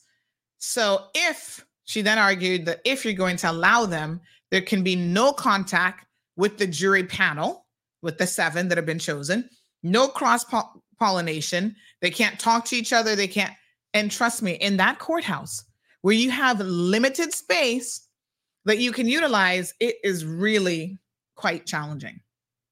They're trying to set up extra monitors, and you got wires all over the place because, again, the courthouse just is not designed for a modern day trial where you will have some instances of like video footage. You've got pictures, evidence, you've got all this stuff that jurors are going to have to look at. So they're going to be pulling in footage from the Ritz-Carlton. You know, the courtroom isn't designed for that. So they're literally taking computer monitors, strapping them to the railing on the side of where you sit, and then hooking them up to extension cords and extension cables that are running along the side. It's, let me just say, it's a logistical nightmare. I mean, it is absolutely ridiculous to see how the courthouse has to be set up, because it just isn't designed for modern day. Like 50 years ago, they barely had TVs. Did they have TVs 50 years ago? You know, they certainly weren't using them in a courthouse. There was no CCTV footage or anything like that the jury might have to see. What a hot mess. Hunter says, let's get sidewalks first. That Say what? Hunter, you do yourself no favors on this show. I have got to tell you. Whew, let me have a bite of my citrus. No, sir. What a hot mess. Ooh, honey child. All right. Anyway, take it from me. The place is not fit for purpose, not for trial. And this is, Lord Jesus. All right, let's move on. So, anyway, they went into all the details of the Judicature Act, which is the piece of legislation that deals with how jurors are handled. You know, you guys should have a look at the Judicature Act because it also sets out things, for example, of who can serve on a jury. Now, one of the things that I think needs to happen, we were actually talking about this weekend, nothing to do with this trial, just generally speaking about jury duty. Somebody was saying that, you know, they've got jury duty and stuff coming up. And I'm a firm believer in that it's probably time to expand the jury pool. So right now, only people who are registered to vote can actually sit on a jury. Well, it seems to me that it's time to consider expansion of that, and anybody who has status should be part of the jury pool, not just registered voters. Why is the litmus test registered voters? Because what I have discovered is there's some people who want the benefit of being a Caymanian, but none of the responsibility. And so what that means is they will not, under any circumstances, even get registered to vote. Honey chat. So yes, they don't want to get registered to vote. They're going to just do their own thing and, you know, get the benefit, like I said, of being a Caymanian and never, ever register to vote because they don't want to ever be called for jury duty. And then when you guys are called for jury duty, oh, you got every excuse in the world. Oh, I'm sick. Oh, I'm traveling. I'm doing this. I'm doing that. It's like, what the heck? Stop looking for excuses. Now, it's also interesting that there are people who've been called multiple times and there are other people who have never been called. So I don't know how they pick exactly from the list. And these are people who are registered voters. So they're reusing people and burning people out. Okay. There has to be some kind of a database, right? If you've been called in the last year, pull from people who haven't been called in the last year. Expand the list. Heck, I'm ready to expand the list to residents as well. People who are PR, make them pay too. You know, you want to be part of this community, you got to start giving back to the community. So, like I said, the Judicature Act, go check it out. It is a very interesting piece of legislation, but it deals with, I think the last version of it is a 2004 revision. Let me see if there's one since then. Let me see. Judicature Act. 2021 revision. Yes, that's why it's important to get the latest one. So this is a 2021 revision. And it talks about a number of very, very interesting things, like I said, including how the jury pool is set up. So definitions, duties of the bailiff, for example, is contained in here. Bailiff's monthly returns, receipt books, composition of jurors. So that's section 8. So it talks about subject to subsection 2 and 3, every person whose name appears on the last register of electors compiled under section 18 of the Electors Act 2021 revision and who has not attained the age of 70, so there's an age limit, is liable to serve on juries in the court upon the trial of all issues directed to be tried by a jury. Now remember, there are exemptions. So there's a whole list of people who are exempted. Let's look at the exemptions. The governor, the deputy governor, so Franz Manderson can't serve, a member of the Cayman Islands Parliament, so that's 19 people gone right there, all MPs, a judge or magistrate, and some of them make sense, the spouse, civil partner, offspring, stepchild, or legally adopted child of a person specified in paragraphs A, B, C, and D. Say what? So no spouses of those people. So now MP spouses can't serve. Their offspring, their civil partners, their stepchild, or legally adopted children. Wow. So if you're a primary relative of an MP, you can't serve on a jury, or the deputy governor, or judge or magistrates, or the governor. Well, the governor, we understand. A public officer employed in the cabinet office. So nobody who works in cabinet can be called for jury duty. Jeez, some peace. Talk about this list just growing by the minute. Attorney at law actively engaged in litigation practice. That one I can understand. A person registered to practice medicine under the Health Practitioners Act. So doctors are also excluded. Why? Okay. An officer of a court of competent jurisdiction. Now, who would be an officer of a court of competent jurisdiction? Who does that extend to? An officer of a court of competent jurisdiction. Where is that? Where is our in-house legal counsel this morning? I'm wondering, how far does that extend to? An officer of a court of competent jurisdiction would be who? Who does that include? Do we have Mr. Balika this morning available to answer this question? Because I am curious. An officer of a court of competent jurisdiction. Who else does that include? We've already said judges and magistrates specifically. Who else is that? Mr. Balika, are you free this morning? Let's give him a little ring-a-ding.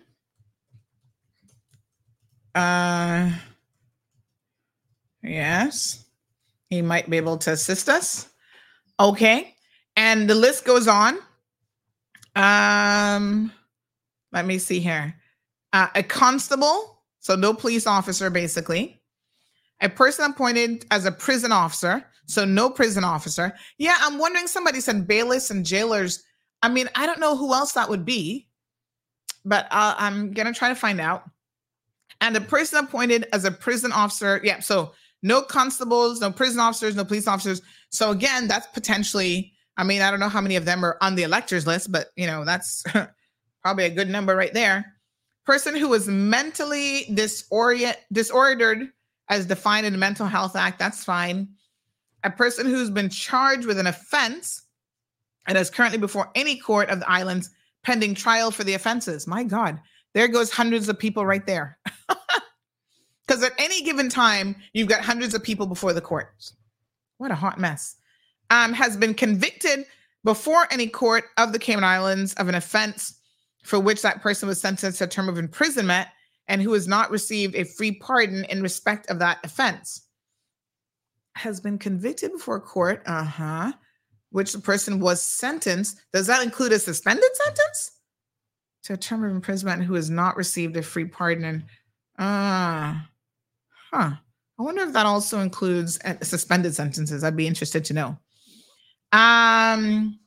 So I don't see ministers of religion anymore. Weren't they on here at one time?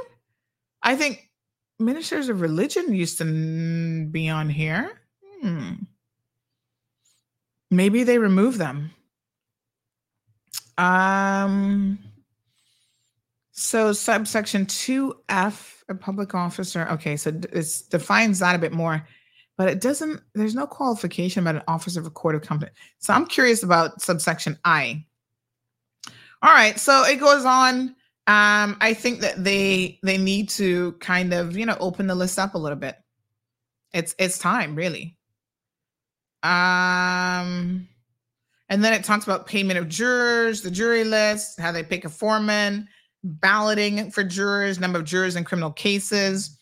So the more serious, there's 7 on trial and indictment in cases other than murder or treason, 7 jurors shall form the array. And then murder and treason, I think it goes up to 12. So good to know these things. And I think that there are other people. So for example, I'm not on that list anywhere. I don't see a reason why I should be disqualified. So I would like to find out why I have never been called. I returned home in 1996. I registered right away, got registered to vote. I believe in voting, participating in your so-called democracy. And I have never, how many years has that been now that I've been back? 1996 to 2024. Folks, I have never been called to sit as a juror. And I want to sit as a juror.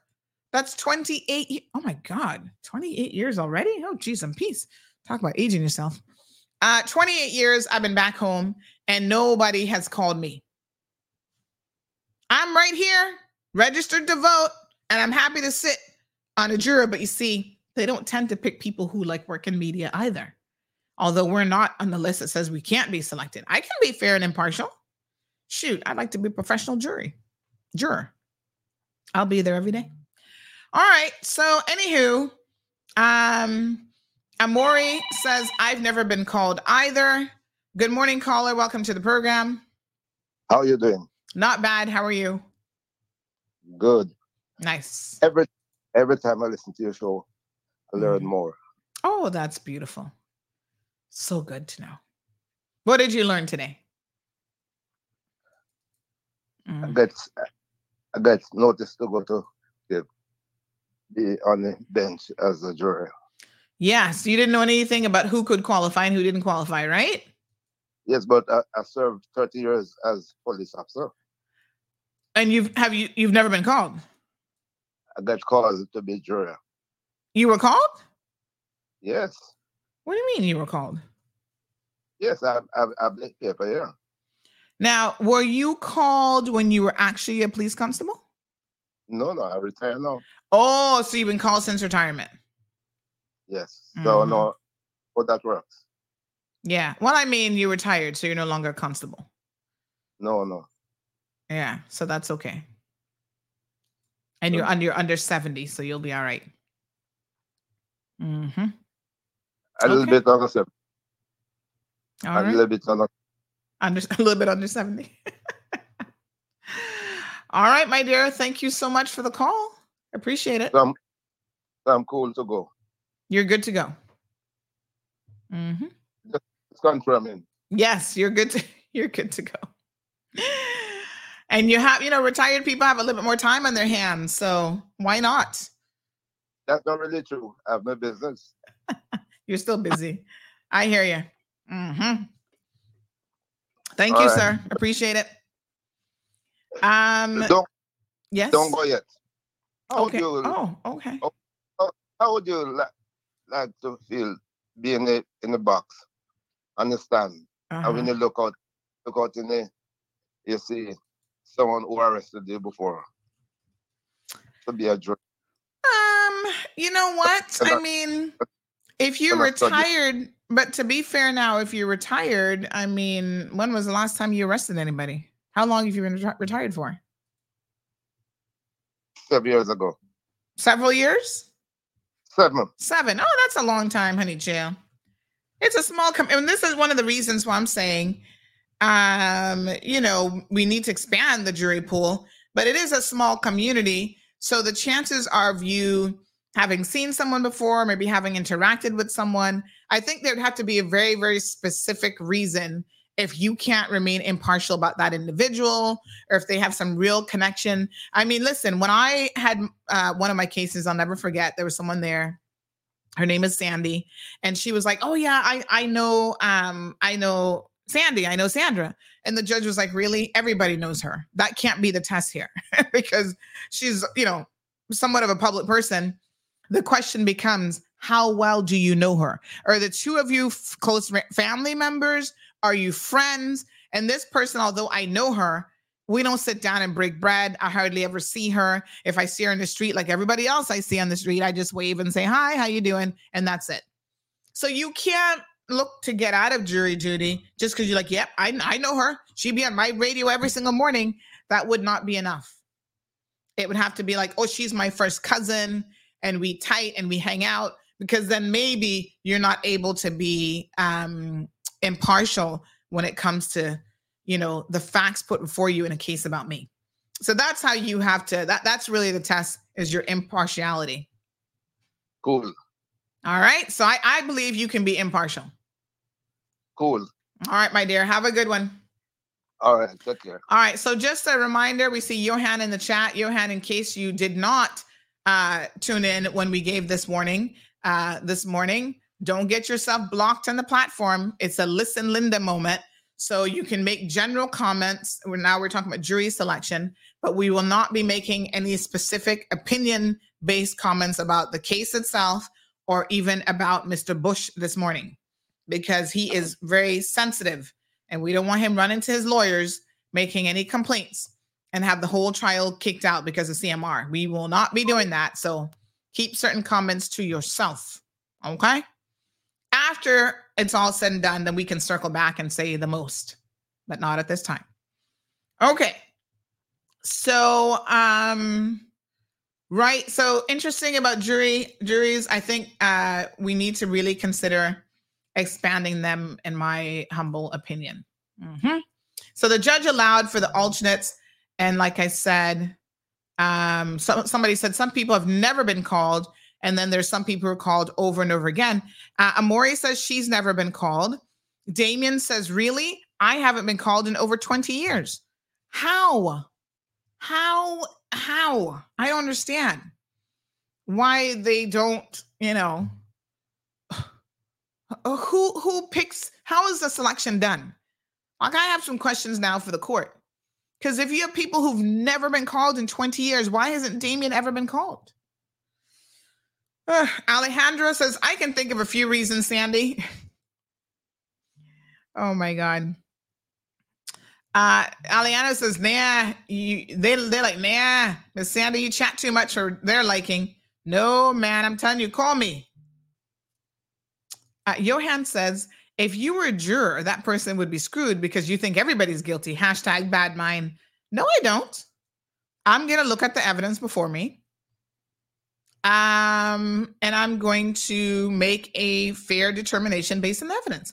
Now, it says an attorney at law engaged in litigation practice. So that doesn't eliminate other attorneys. So corporate attorneys, attorneys who never go to court for litigation, you know, shuffling corporate paperwork, they also are eligible. But I don't really see many white collar people up in it, child. They be trying to stress out the poor people. Oh, mash.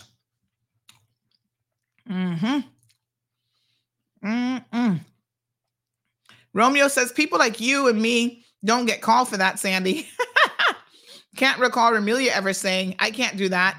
I got jury duty. There's a blacklist somewhere. Well, my gosh. I am beginning to wonder, Romeo, because like I said, I'm willing and able and ready. Call me. Hold on. Where's my little call me jingle? Maybe if I play this for the courts, they'll be like, okay, we need to call Sandy. Hold on. Which one is it? Is this the one? Filters allowed, real information, no filters allowed. Judge number one is showing the island today. Galilee truth, no filters allowed. Real information, no filters allowed. Judge number one is showing the island today. No, that's not the one. There's another one. Where's the one that says call me? Okay. I'm gonna have to look for that one. I thought I had it here. Anywho, call me. Yes. All right. Alejandro says, back of the class. You're not getting any brownies today. Good morning, Mr. Dean. Oh, yeah. Johanna telling y'all how we got brownies Saturday night, though. Johan, tell them about the brownies. Oh my gosh. I was called twice but wasn't chosen, Miss Amelia. Oh. They question you before you're selected. Yes, that there is a process. And I think I can't remember how many. That has to be in the Judiciary Act as well. Each side can deny a person for whatever reason. I don't even think they have to give a reason. They can just be like, we don't like the way that you look. There's a whole TV show in the US about jury selection that's very, very interesting. Here, I feel like it's not all that deep. But what is interesting to me is I see some people who are so not interested in being there. Like their body language says, I don't want to be here. Listen, after you've watched a couple of these, right, you become a bit of a connoisseur in being able to look at people and figure out certain things about them just from their body language. We don't interact and talk with jurors. That's against the rules, right? So, we Caymanians believe in manners. So if I'm outside and they walk by and say good morning, I say good morning. But I'm not going to stand up and hold no big time conversation, because I never want anybody to think that, is Sandy talking to them about the case and she can get inside source and whatever. No. You try to keep everybody at arm's length when these things are happening. But I can sit there and look at the jury box and tell you who is understanding certain things. Some people don't look like they can read, honey child. When they get the bundle, and I saw one of them faces yesterday, they look woefully confused. Like, oh, what he's saying, page what? I don't even know what the page looks like. Listen, they claim that you're being judged by a juror of your peers. But Lord Jesus, Scott, I agree with you. He says, start with status holders. There's plenty of them. We need to expand the jury pool. Not just registered voters. We need to go to that status holder list. You want Cayman status? Good for you. You're going to be called for jury duty. I don't know, honey child. So Andrea says the jury is afraid to convict. Most cases should be judge alone. Well, that is up to the person who is accused. So the accused gets to decide whether it is judge alone or who's he? Or it's whether it's judge alone or if it's a jury trial. So a lot of accused like jury trials. Okay. Good morning, Miss Sue. Aliano says that he's been called twice. Rough C says my comments are still hidden. The only comments that are shown are the ones you replied to insulting me. You need to go and talk to Facebook. It has nothing to do with us, Rough C's. If we do anything to you, you wouldn't see any of your comment, because our only option is to block you or delete a comment. That is not what we're doing. You need to talk to Facebook. I told you this already. It ain't got nothing to do with us. Off to NC, back mid-March. Is that North Carolina, Miss Barbara? Thank you, darling. Aliano says it was very disorganized and time-consuming, and you now selected that you must their job and call them to see if they select you. I will send this feedback to the court, Aliano, because if they can improve, I think that it makes everybody's life a lot easier. So I'll send this to the court now.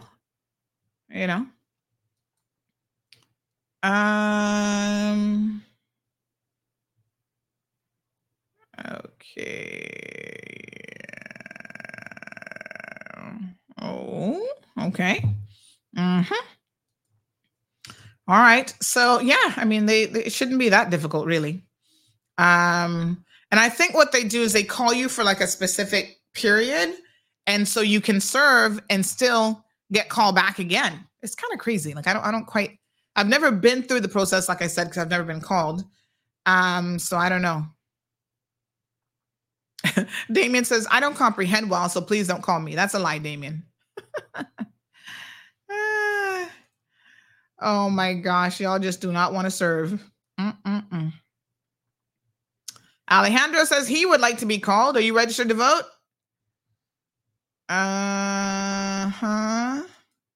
Emma, good morning.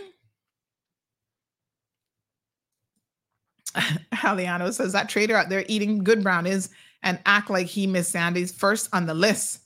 Emma says, I was called and was chosen on a case and was called again for this year, but due to my health issues, I was exempt. Yeah, I mean, they're wearing out too many people, man. It's time to call more people. Why Rusty's been so stuck up? I'm not sure what that means exactly. Aliana says, go to your account settings and see if there's an infraction against you. Disorganized, they can't run a piss up in a brewery. Lord Jesus, y'all look crazy. You all are crazy. No, sir. I think a juror of your peers card is likely overplayed. Most definitely. Oh, you've been on the list for 4 years and still not called. Oh my gosh. Ms. Valerie says yes, and the person on trial can also refuse someone from the jury pool. Yeah, because you know if they got beef with you and maybe they're the only ones who know it. So yeah. Okay. Anyway, they one lady got sick, so they had to pull from the alternates, and she was permitted to then be formally dismissed. And then we had they reconvened at 2:00 in the afternoon for the trial to start, but then a juror called to say that he was running late and that he would be there in 10 minutes. Well, honey child, that was 10 minutes K-Man time. Because about 20 minutes in, the bailiff was like, oh, he said 10 more minutes. And everybody in the court just laughed because, of course, the judge, we had to stand, court adjourned, waiting for this guy to show up.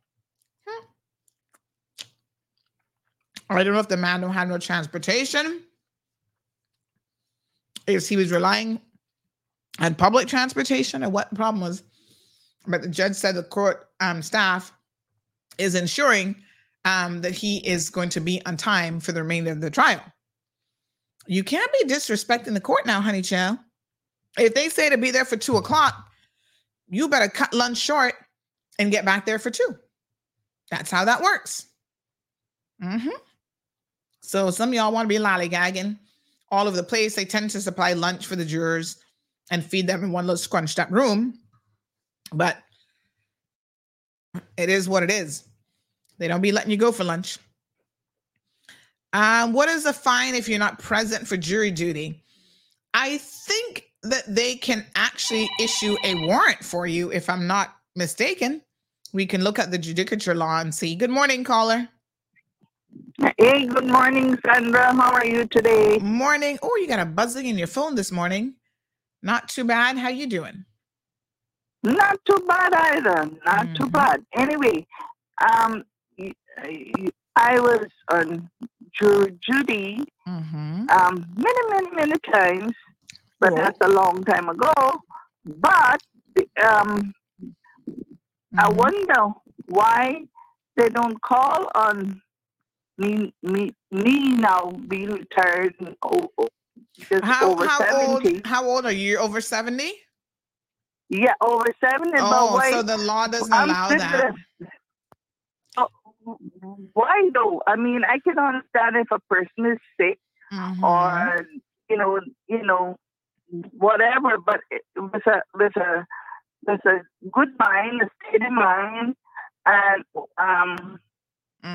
I still volunteer out there and stuff like that. So that's a matter for the legislators, and I agree with you. Not because someone is over 70 doesn't mean that they're not capable. And most of them probably have more time on their hands. Yeah, exactly. Then you mentioned about the Kiva case, and we're not to comment. I agree on that, but what about it? Because we never heard anything about it. Well, I'm getting to that. We're getting there. Oh, okay. Because I'm sitting here. Yeah. We just talking about different stuff, but we're getting to it. We're getting to it. We were warming up. Okay, just warming up. Okay, good. So All right. soon be warmed up, right? Yeah, man. We're getting there next. So this person says, thank you so much. This person says that they got a letter from back in 2016, and it's $500 for non-attendance. Failing to do so, you must report for jury duty. But what if you're selected and you don't show up? I think that's probably more serious than a $500 fine. So that's if you're called for jury duty, you have to show up, you get fined. But what if you were selected and you didn't show up? I was just trying to have a quick look at the law in relation to that. I'll see if I can find it.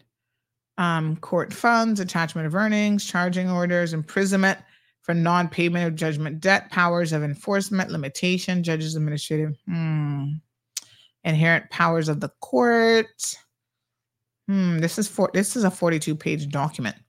So what you do is you go back to the index and you try to see if there's anything in the index that tells you power of the court to award interest, charging orders. It would have to be protective costs, jurors in civil cases, power of amendment, discharge or jury before verdict. Jury may be permitted to separate 4-person number of jurors, challenges, effective informalities, payment of jurors, summons. I'll see if I can find it. Composition, limitation, irregularity for the execution of a warrant.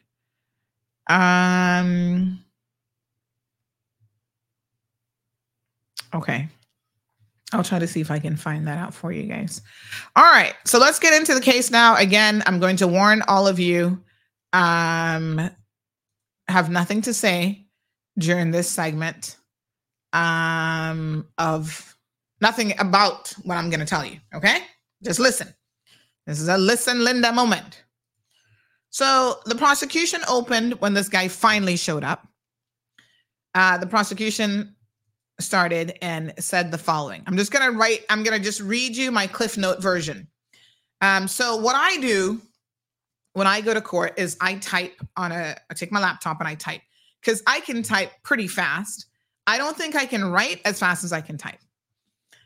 For the record, in court, all the media knows this, but just as an FYI, we're not permitted to do any form of recording. So we can't video record. Somebody was asking me yesterday, is the trial going to be live streamed? I said, nope, this is not America, honey child. If this was America, the trial would be live streamed. At any given moment in America, you can go to this court TV channel. And right now, 7.2 thousand people are watching day 9 of the NH versus Adam Montgomery murder of Harmony trial. This is live right now. Let me show y'all, because this is how the Americans do it. Needless to say, folks, we are not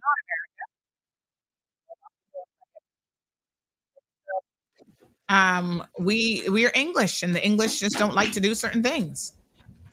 It is interesting to me, having grown up in America, I do believe in complete freedom of information. So here it is. They have 7,545 people watching this trial right now. And this is like real courtroom footage, live footage. You see, lawyers there. I don't know. Gotti, are we ready? Okay. Looks like they're going to be getting started. Later on for other witnesses. Mm-hmm. Everybody ready? Yeah. Attorney Smith, ready to go? Yeah. Even before it formally starts. Please bring in the jurors. All rise for the jurors, please. Yeah, there we go. They're gonna bring in the jurors now. I'm not familiar with this case. I don't know who this murder of Harmony trial is. So there they are. Lawyers. I don't know who the defendant is supposed to be, but there's a little police guy. The jurors are coming in. They're being seated. I don't know. They probably don't show the jurors. I don't see them showing them here. I'd be interested to know if they actually show the jurors. But anyway, there it is. So, you know, do they pledge allegiance? They all seem to be looking in one direction, like they're about to pledge allegiance or something. Let's see what happens. Interesting. Somebody pouring water. You hear all the microphones picking up everything. Good morning, ladies and gentlemen. You may be seated. Okay. Statement calls next witness. So the state, the prosecution's up first. Look at this, pan and zoom in. That's a court reporter right there, or some media person taking their notes, checking her phone.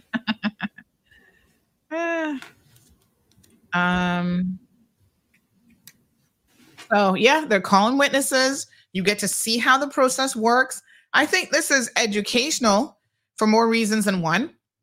Now, if you are a witness, just like you see this guy walking through the door, let's see who he is. Oh, he's an older man, poor thing.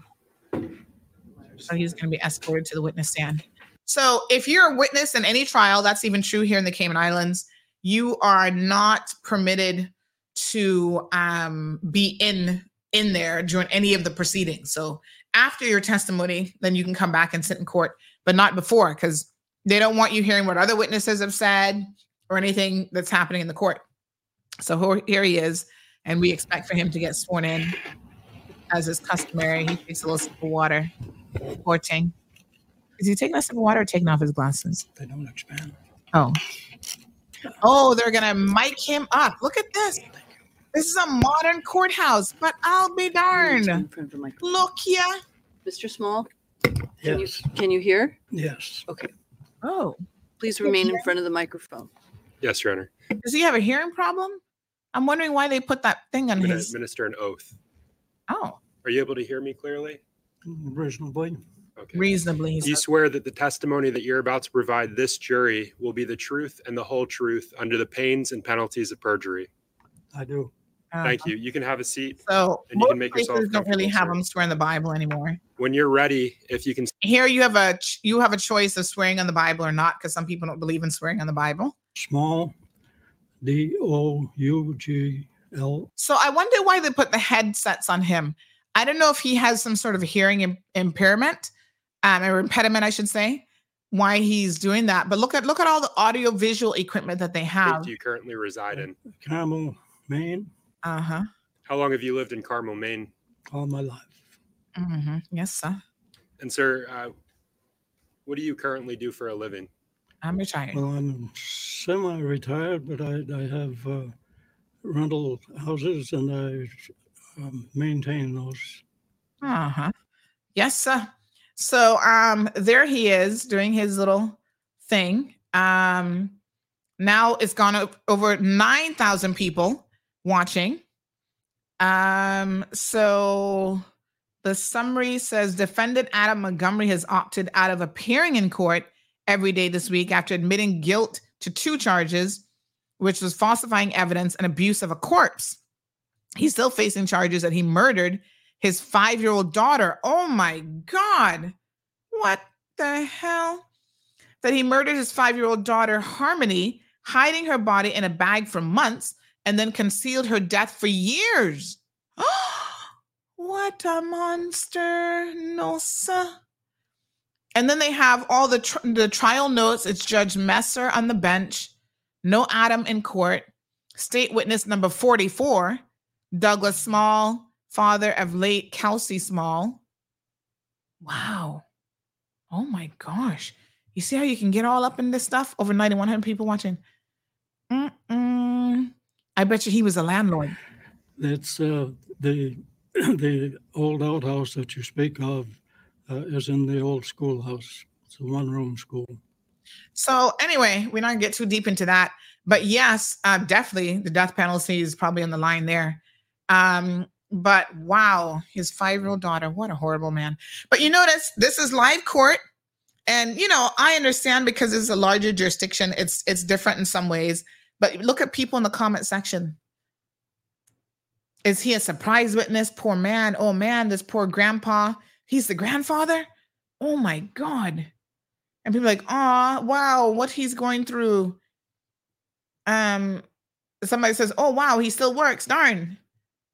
Anyway, people all in the comment section, Cayman does not live stream court. During COVID, they had it live stream, but you still had to go to court and sit in the town hall to watch it on the screen, which made no sense to me. I'm like, what's the point? I think that the technology is there that would allow them to, live stream some of it, but they're very British still. And so it's just not a thing. So it is what it is. I don't know what to say. So no live streaming. We can't record. So there's no recording. There's no video recording, and there's no audio recording. So you have to do your notes as best you can. And sometimes you hear something as you're writing and you miss, like, did he say that the person said that? Or did he say, so media tends to work with each other. Wendy was asking me a question yesterday and said, hey, Sandy, did the judge say that the victim said this? Or is he saying that? So you got to try and pay attention the best you can. And of course, you're only human. So you are subject to missing a few things, especially since you don't have a recording to go back on. But after you've sat there for a while, it's a skill that you develop of active listening. Okay. So this is what the prosecution had to say, and they opened the case. So prosecution always starts first in a criminal trial. They put forward their case. In fact, there's no requirement for the defendant or the defense to even put on a case. They can say, we think this whole prosecution case is ridiculous. It's hogwash. We're not even going to respond to this. Normally what they try to do is what's called a no case submission, where they say that the prosecution has failed to make out their case. And so in that event, they try to get the judge to throw it out. So it does not even go to the jury, for example, if it's a jury case. If it's a judge alone, then obviously the judge has to be the arbiter of both fact and law, right? So the jurors in a jury trial, their responsibility has nothing to do with knowing the law. They are only to decide on matters of fact, and they're only to decide on the evidence that is put before them. So nothing the lawyers say is evidence, right? This is a law 101. Nothing that they say is evidence. They make they make arguments, and then the evidence comes from the witness box, witnesses. The evidence can be in the form of documentation. The evidence can be CCTV footage. Those are examples of what evidence is. So he did make a point. He said this is a rather simple case. This is what the prosecution now said. It is a simple case, and he laid out the facts of what is alleged to have taken place. But he said your decision has to come from the evidence that will be put before you over the coming days. Okay? So he said that the allegations relate to the Regional Tourism Conference. He talked about what the Regional Tourism Conference is, that it was a conference of heads of state for all the region coming together for tourism-related things, ministers, government officials, guests from those countries. He said, again, no comments, folks.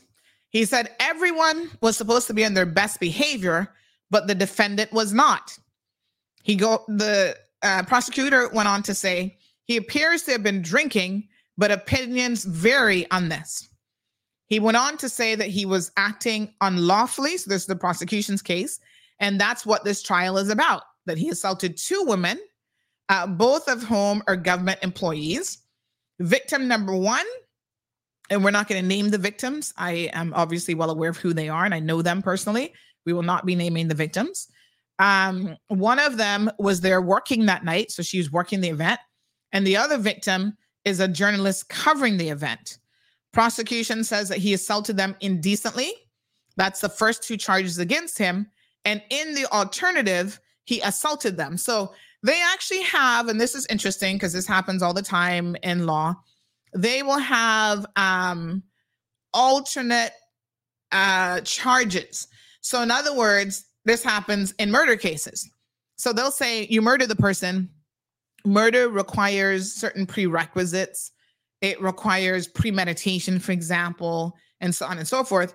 But then they attach on an alternative charge to say, okay, if you don't find them on this higher offense of murder, we're also going to put manslaughter there for you to consider. Because some jurors might say, I don't know if it was premeditated, if they met all the elements of that. Okay, in the alternative, manslaughter is listed on the indictment.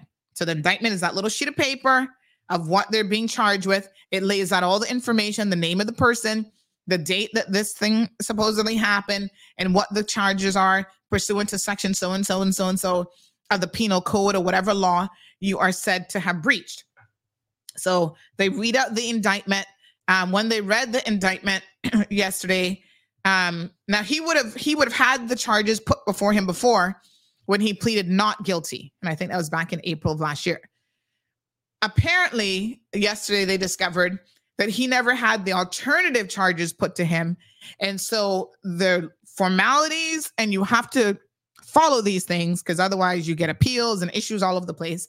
He had never had the alternative charges put to him. And so they did that yesterday at the beginning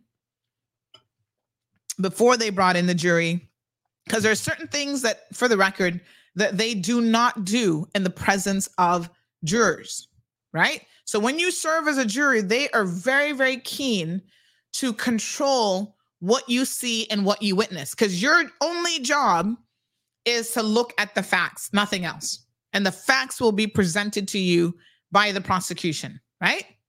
So they don't want you getting involved in other aspects of the criminal proceedings themselves. So the jurors come in after everybody else is in the courthouse. They're the last ones to come in, and they're the first ones to leave. So they don't want to see, they don't want you seeing the defendant interacting with his lawyers at the end of it or any of that. He stays seated in the little box area. And so the jurors are handled in a very particular way in order to not, contaminate them in any way, so to speak. So Rough C says Cayman is too small if they let Sandy get a hold of any court footage. I sit there and watch it. What would be the difference from my perspective? I literally sit there and watch it. So I don't quite understand that. He says court should stay private. It isn't private. It is open to the public. It's just not streamed. Stephanie says, I wonder why they have live court streams on the court's website. Stephanie, I can certainly answer that question for you. So, in fact, we do get to watch stuff streaming. Pay attention, Rough C's. As media, we have access to live stream links to watch trials. So I don't have to physically be there. A lot of these trials are available via live stream. They're just not available to you. So they are available to me. And I have rules that I have to abide by in terms of I can't, grab those streams and I can't do anything with it. But in fact, all the time for sentencing hearings, we might not be able to make it. I've got my overseas people covering court news. And so they log in and they cover it. Unbeknownst to you. We have access to that. It's just not access to the public. So it is a live stream link, Stephanie. It's just not really for the public to see. So they don't necessarily share the link. They might change the URLs and stuff like that. So the public doesn't really have access to it. So there you go. You're all getting a little insight into what really happens in court yet today. Okay. You don't get access just like that. Only certain people, Damon, he says, how does one get to access it? You get access if you have permission to do so. And they do see when you logged in, because it is a Zoom link, they do see who is logged in. And if you're someone that's not supposed to be logged in, they can obviously log you out. You're most welcome, Stephanie. The more you know, the more you grow. All right. So in relation to the question, if you don't show up for jury duty, the person, I'm not jury duty, but if you don't show up to trial and you've been selected, Someone says that you can be fined or imprisonment. So it is a charge for that, but they don't remember exactly what the amount is. I'll see if I can find out though, because it's a very, very interesting question. All right. So the prosecutor continued, and he went on to say that he talked about the alternatives. And this is a direct quote, he said the offending behavior was boorish, unwelcome, unlawful touching. Victim number 2, that she was subjected to sucking or biting, and that right-thinking people would conclude that what he did was indecent. Victim number 1, in that case, she was trying to pull away from an uncomfortable hug, and then he kissed her on the shoulder and said, "See your husband over there? If he saw this, he wouldn't like it." One of the indecent acts was actually caught on camera. This is what the prosecution is saying. There's no audio, but he says there is video, which they will then see as evidence during this trial. Diplomatic efforts, prosecutor went on to say that diplomatic efforts were tried to get him to leave, but were not successful for upwards of an hour. In that time, he gave victim number 2 a quote unquote love bite or a hickey on her arm, but that was not caught on CCTV footage because there's a blind spot there. But apparently it is alleged that she showed that bite mark to victim number 1, and there were shallow teeth impressions. And victim number 1 then made a sketch of it in her police statement. He went on to say that this type of behavior may not be uncommon, and some women may put up with it, but an influential man should know that a woman might take offense to it. And basically, those were the summary of events.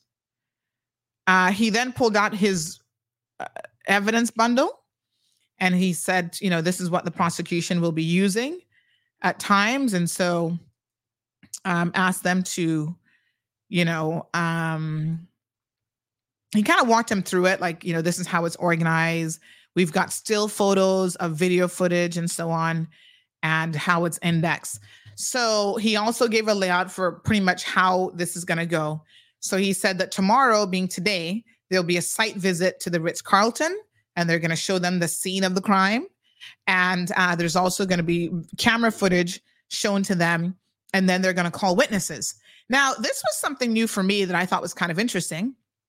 So he said the witness statements are going to be pre-recordings of the victims that they will show them, because what they do, especially with victims of certain types of assaults, that those victims, they want to interview them as soon as possible, because the human memory has a way of being different as time passes.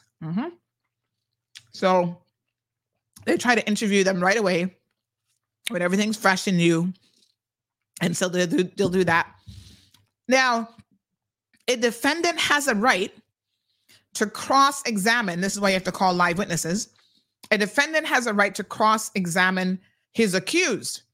So anyone who comes there accusing you of anything, you have a right to cross-examine them. And sometimes it gets very uncomfortable. I've seen like children, teenagers being cross-examined, and I couldn't believe some of the stuff, especially sexual assault victims, that the defense is able to say to them. I mean, I've seen some defense attorneys. Wow. I don't know how they're still practicing and how the court allows it. In the US, they stop you in your tracks when it comes to sexual abuse victims and how far you can go questioning their dress and their behavior. And, because none of that has anything to do with whether you were sexually assaulted or not. So it can be very, very interesting, but you have a right in law to actually, see and ask questions of these people, these so-called witnesses. Cross-examination is what it's called. So today's day 2, field trip day to the, what do you call it? It's field trip day to the Ritz-Carlton, and then we'll take it from there. So every day I'm going to give you guys just a synopsis of what happened in court. Like I said, anybody can show up to court. You want to go today? and sit there and watch the proceedings, you can show up, right? You have a right to do so. The court is open court. There's no such thing for the most part. There are a few exceptions, maybe mental health court, or, even that you can go sit down and watch. But some family proceedings are closed, but criminal proceedings are open to the public. And, we'll give you the little synopsis. We're not interjecting anything other than what was said, tell you what happened for the day, and that's it. No opinions, nothing of the sort. Okay?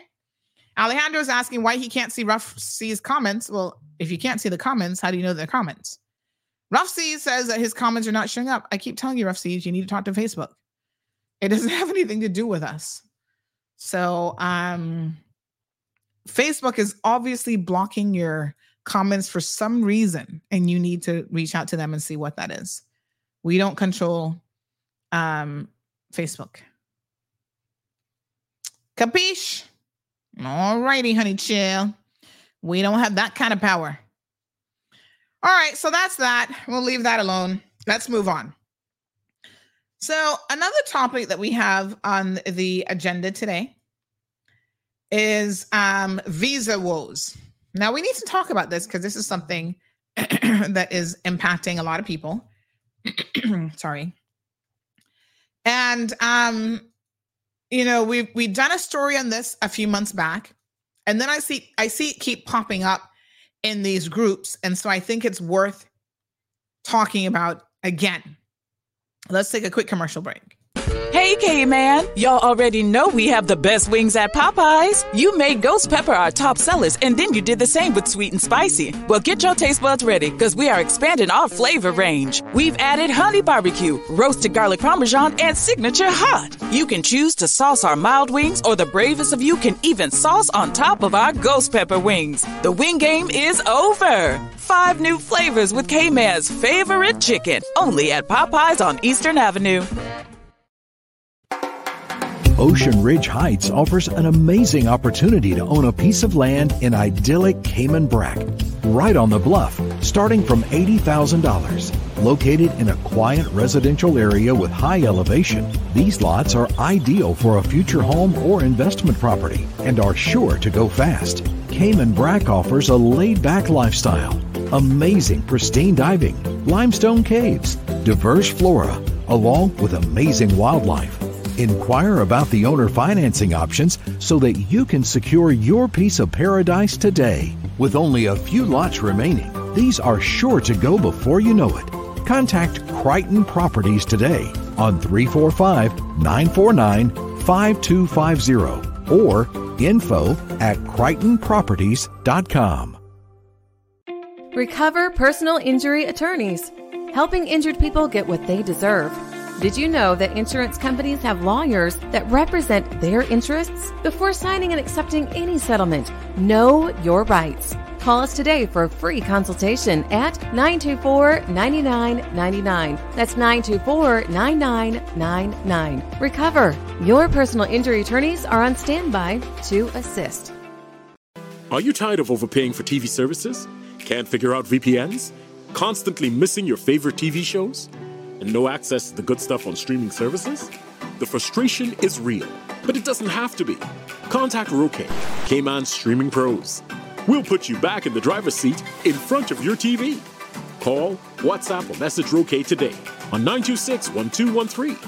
Roque is not a TV service provider. Terms and conditions apply. All right, good folks. Welcome back. Welcome back. So a lot of people are talking about how they're having their ESTA stripped because they have traveled to Cuba. In fact, I understand that this is a much broader issue than just that. There's been a rumor that is in circulation about even one of our government ministers having an issue. Now, you guys are taking it a bit far with the government minister in question and alleging that they have done something wrong, why they are now having a bit of a visa issue with the US. I have checked my sources, and I can tell you that that does not appear to be the case at all. They've done everything right. They've made their necessary declarations. Yes, they had a U.S. visa. And under this administration, this Biden administration, which is kind of interesting, they seem to be taking a very particular stance about visas and ESTAs and all sorts of stuff, where they will strip it from you in a heartbeat. And that's it. So what we understand is one of the things, it's not the only thing, that will get your visa pulled is if you go to Cuba. Now, a lot of us over the years have traveled to Cuba, and we like to go there. Some of us for the culture, some of y'all for the women, and whatever else you're indulging in. Okay? So now, if you have a British passport, you know that with the British passport, you have the benefit of this. Let me tell you what the ESTA stands for again. It's a waiver program. Hold on one second. It is the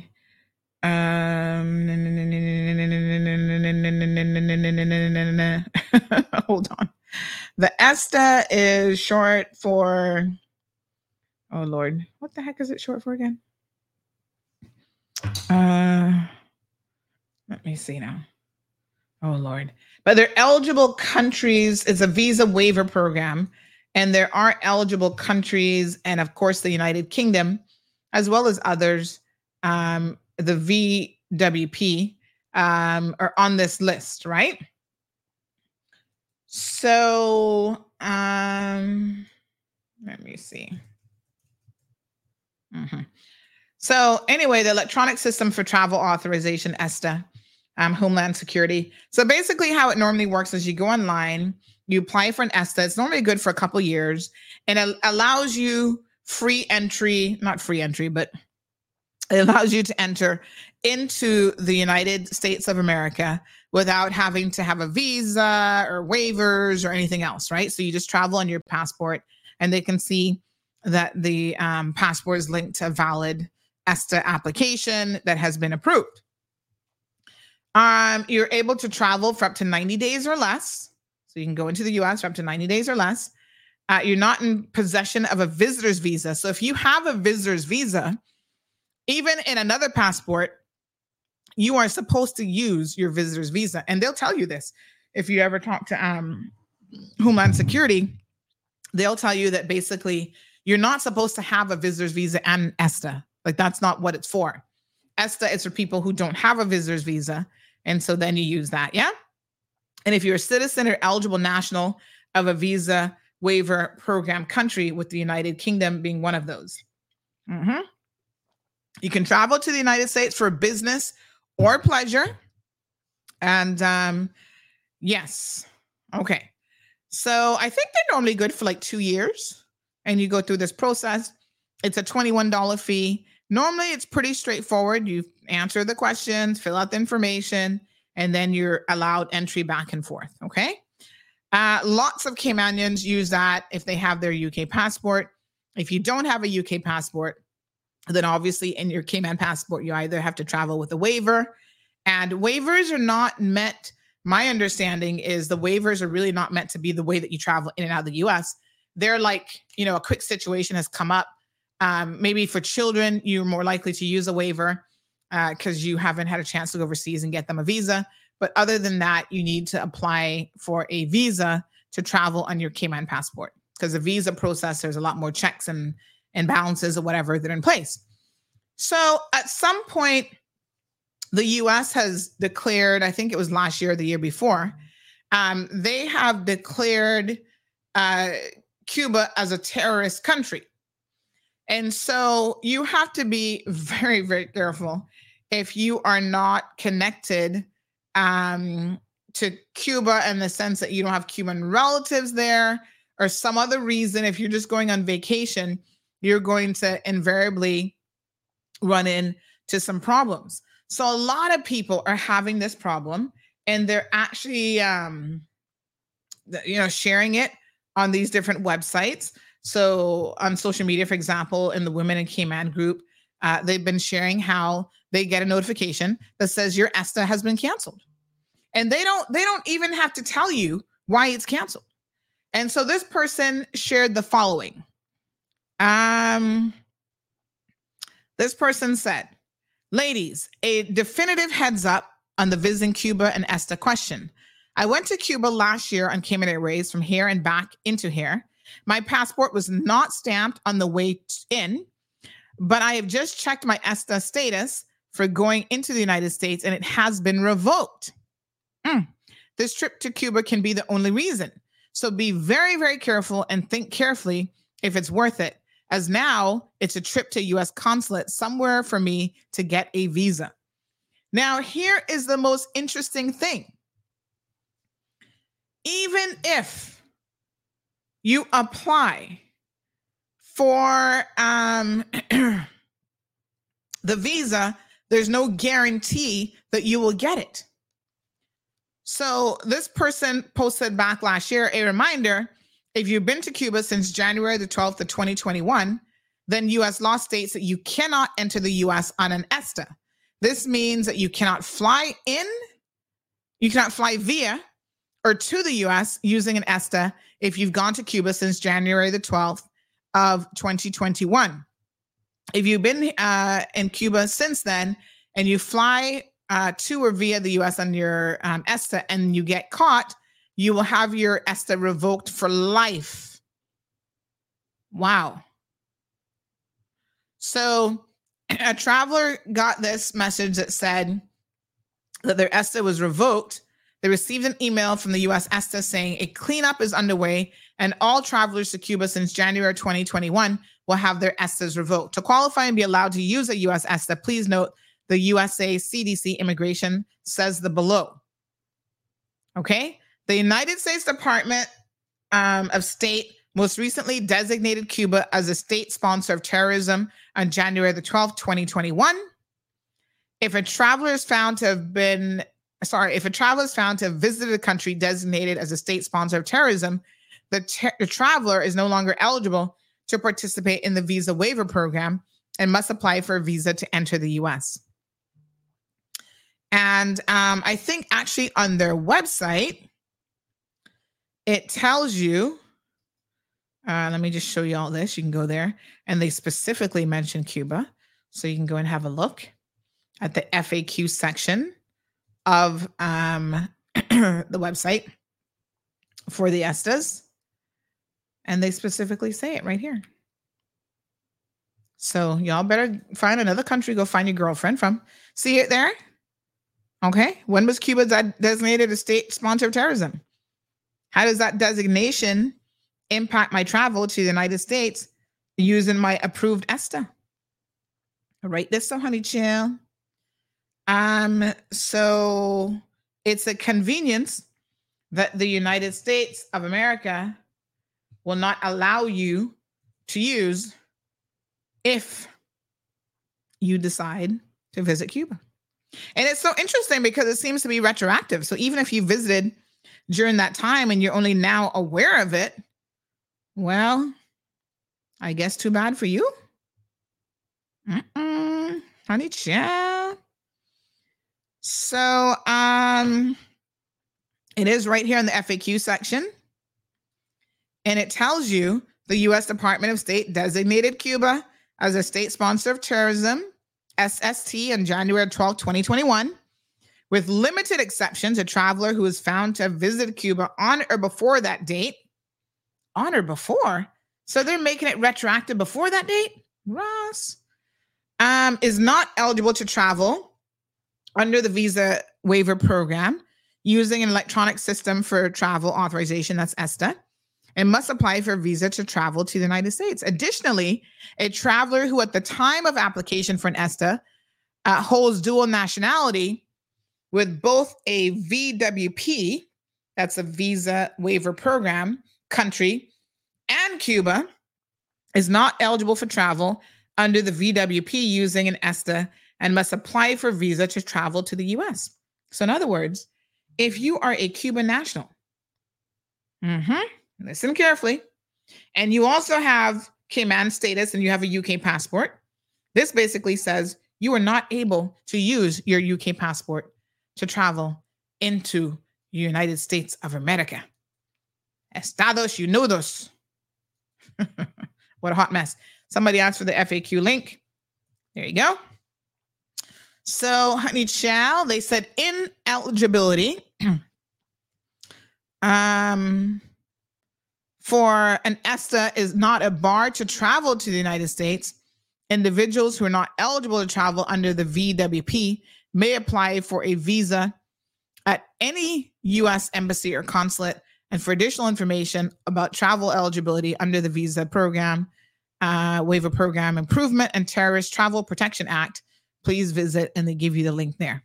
So yes, it specifically addresses Cuba, and it tells you all about the situation.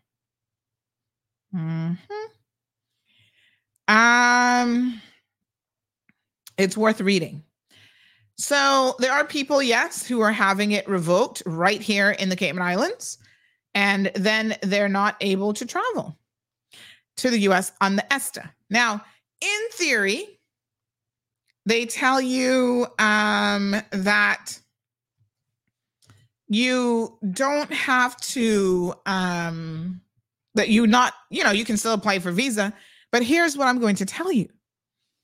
I know of a lawyer who actually had his ESTA revoked because he went to Cuba. And then they turned around. Here it is now. He applied for a U.S. visa. He was going for a conference for work. And he applied for a U.S. visa in order to be able to enter the country. And guess what? He went to Jamaica, did the whole visa program. They denied his U.S. visa. An attorney at law. They would not give him a U.S. visa. Now, this is a bit of a hot mess. Let me see here. I'm just trying to remember if he ever said exactly what the, if they even give a reason. So I was having this conversation back last year with him, and I was saying, because the Cuban government, when you travel in and out, they don't stamp your passports. A lot of people are like, how do they know? Obviously, they have access to the travel manifest. And so they are more than aware of your movements. So they said, I said, did you, I was like, what passport did you travel on? Did you have them stamp it? And, whatever. And they said they went on Cayman Airways. So don't think any of your travel information is private, for the record. And, obviously they have a record of that. So the person says, yep, I traveled on Cayman Airways, went to Cuba, and now my ESTA has been revoked. So not only, hold on now, let me see what else they said. So they went on Cayman Airways. They also said, right, so they applied, and they said the ESTA doesn't show my travel dates, and they're applying for a U.S. visa. So went to get my flight dates for the U.S. U.S. canceled my ESTA, so I have to get, so they were actually trying to book a flight, and then that's when they realized, I guess, that they had canceled their ESTA. And they said U.S. is canceling ESTA for any person benefiting from a waiver if they went to Cuba. So even I think the waiver, if you've been to Cuba, might be a problem for you as well. They want you to go through the visa protocols. This person said, I don't see why the U.S. can dictate where people travel. Well, if you want to use their programs, that's on you. So yeah, so then the person ended up applying for the U.S. visa, and they denied the U.S. visa as well. And so that meant that a work conference that they were trying to go to, they were not able to attend. Yeah. So I was like, what? So you can't get a U.S. visa either? They're like, nope. What a hot mess. So no ESTA, no US visa means you cannot get into the United States of America, not lawfully. What can I tell you? Beware. The more you know, I guess. Aliano says the U.S. is overrated. Travel elsewhere. Well, it depends on what you're traveling for. I mean, most Caymanians travel there for things like shopping and its close proximity. So I got to tell you that it would be very, very difficult for most Caymanians to not have access to the U.S. Even medical stuff, sometimes you've got to get over there. So it's not just about a vacation. I think definitely expand and go on vacation elsewhere. But, you know, some people can't afford to vacation anywhere else other than Jamaica and the U.S., you know, because they can't afford tickets to Europe and halfway around the world. You take some of these other vacations. If you go to Europe, you can't just go for 2 days and come back.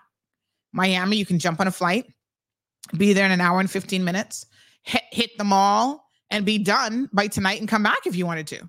I mean, I've done one-day trips where I get a lot done. And I'm like, ooh, time for me to leave you, America. See you later, alligator. Going back home, same day. In the morning, boom, hit Walmart, the mall, boom, boom, boom, check my mailbox, and I'm back that night. And I don't need any more time. There's nowhere else that I could really do that.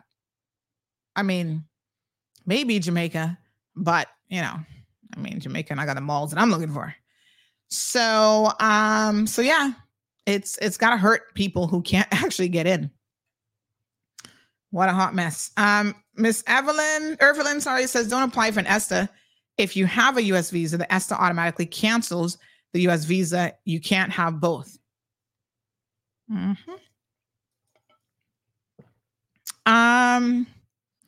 Amelia says, how much from the USA to the UK? Like, how much money does it cost for a ticket?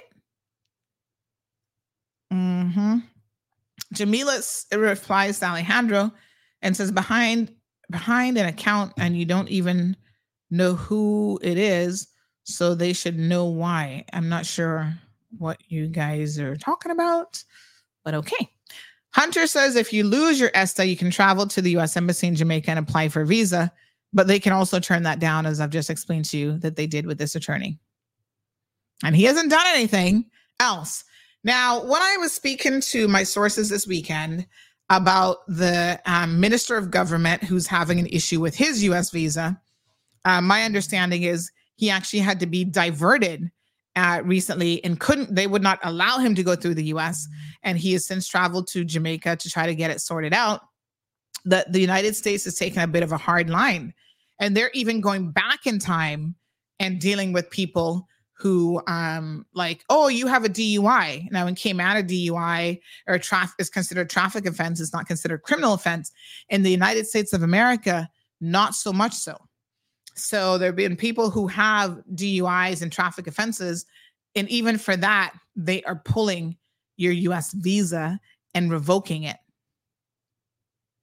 I have a lady who was trying to get a U.S. visa recently. She went to Jamaica, went to the embassy. They declined her U.S. visa application for an incident that happened over 20 years ago. It sounds like it was like an assault or something that I guess she was convicted of, that has since been spent from her record so she can get a clean police record.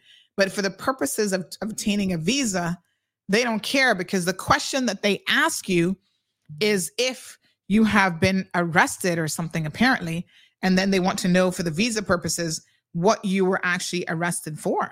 So it sounds like a calamity and a bit of a hot mess.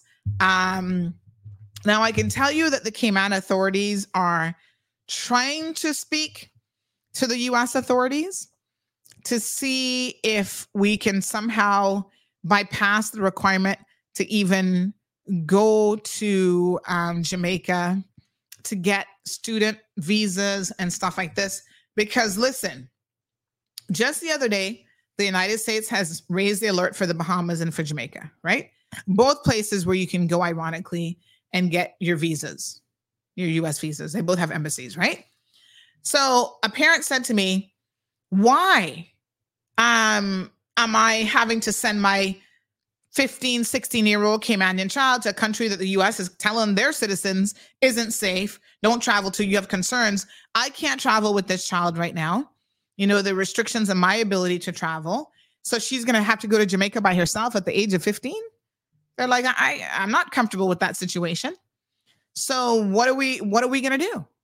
And I'm like, well, they're like, why can't we at least get maybe not full embassy rights here, but somebody coming in maybe once a quarter, once every so often, and, you know, sort of going through our applications for student visas and other things and getting some approved.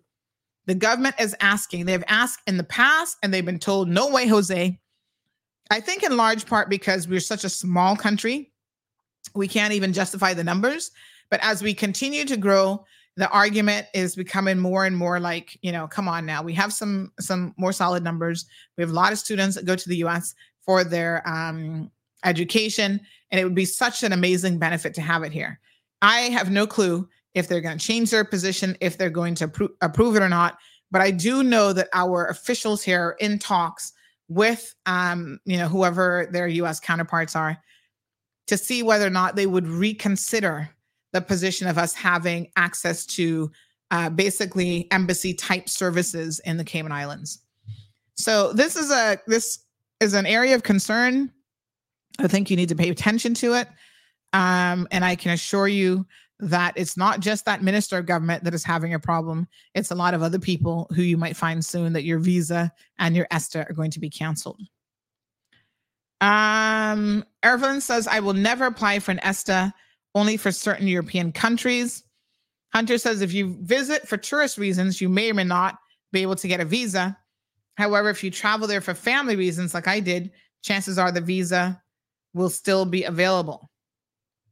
All of that is a big maybe. The U.S. nobody can tell the U.S. what to do. And I think people seem to forget this, because even as I was talking to this parent, I mean, I sympathize with her. And I said, at the end of the day, you know, be aware that we can't dictate to the United States of America what to do and what not to do as it relates to their immigration processes, their laws, or how they, you know, cancel or revoke applications or anything of the sort. So I don't know.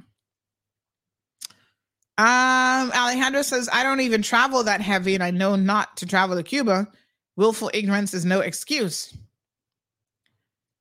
Alejandro says, but then ask that question, who's running Guantanamo Bay? Okay. Isn't that U.S. territory? Okay. Lazette says, I have my visa until 2025, but travel in November 2024 with an ESTA, which was granted for a year. So that wastes some money applying for an ESTA. Yeah, why would you apply for the ESTA though? I don't know why would you apply for the ESTA? I mean, you're not supposed to have both, because it's like either or type of situation. So yeah, you're not really supposed to have both, I think. But of course, people do have separate passports, I suppose. Gabby says, why are they making it restricted to not go there? Well, they consider them a terrorist state. Good morning, caller. Welcome to the program. Hi, morning. How you doing, Kim and I? Not bad. How are you? Not too bad. Not too bad. Good. I'm just talking about the U.S. Uh-huh. You have to understand that U.S. is a very strange country, you know? Yeah. They make their own rules, that's for sure. Yeah, so they want to be the father of everybody that with everybody. Mm-hmm. I'm not looking about the unruly kids around them. That's how they travel. That's how they do. You know this strange? American airline goes to Cuba, you know? Mm-hmm. Because I went to Cuba from Cayman, and I traveled with American airline to the U.S. Mm-hmm. So if they have so much fear about the U.S., why would they have a U.S. airline giving them permission to travel to the U.S.? You see the hypocrisy behind that? Yeah. I mean, to be fair, though, there are certain groups of people who can travel to Cuba. There are a lot of Cuban nationals, obviously, in the U.S., without any restrictions, right? So, you know, if you're a Cuban, you can go to Cuba. So it's not like they're telling Cubans you can't go. They're allowed to go, but it's other people that they seem to want to control. So it's a hot mess, jail. It is very strange. Well, I don't know what you mean by, but the Bible talk about a lamb like beast, and beast and lamb don't mix together, you know. So they behave like a lamb, but the beast attitude is there. Yeah. What a we mess. Have to do and protect our own space. That's all. Yeah, I agree. And I know they're going to say, because if you look at it, let me finish that. If they're going to say that Cayman is too close to Jamaica. And if you notice, I was just reading a while ago. They have put that thing out on Bahamas and Jamaica.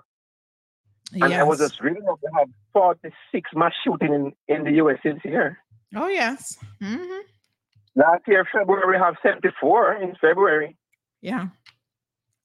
Yep. And I was watching also something where some security person was actually commending Jamaica for in terms of amount of tourists which is affected by crime.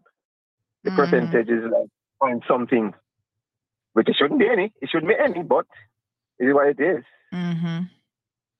But in terms it's of pretty crazy. In America, you could be in a mall and all of a sudden you're shooting and we were talking about this the other day. So I guess the U.S. feels like they have the right to protect their citizens overseas, but not in their own country. Yep. There you have it. But I was looking on YouTube yesterday, not YouTube, Google yesterday, and one of the travel advisor was saying that she haven't had anybody who cancel their trip either. So most of the advisories, are just that, telling you to be careful. Not necessarily that you're going to cancel your trip, but just last week we were also talking about two women who went to Bahamas who were saying that they were sexually assaulted. Yeah. Yes. So, these things, when you rely on tourism for your bread and butter, you better mind yourself, your P's and Q's, because it doesn't take much to get put in a negative limelight, really. That's true. So, all of us rely on tourism in the Caribbean to some extent. So I think that, we have a stake in the game. That's right. They'll protect our bread and butter. Yeah. So we have to be careful. Yep. All right, my dear. Thank you so much. Thanks for having me. Have a good day now. Thanks. I appreciate it. Yes. All right, my dear. So 9362626 is the telephone number. Damien says, so wait a minute. The U.S. issues travel advisories not to visit Jamaica, and then we have a U.S. embassy there to apply. So yes, is a short answer. Obviously, most people traveling to the embassy are going to go in and out very, very quickly. I know somebody who just went the other day, and literally they went the day before their appointment and left the following morning. So Gabby says that's unfair, though. Then why those poor Cubans don't have a promised life because they have no income coming in?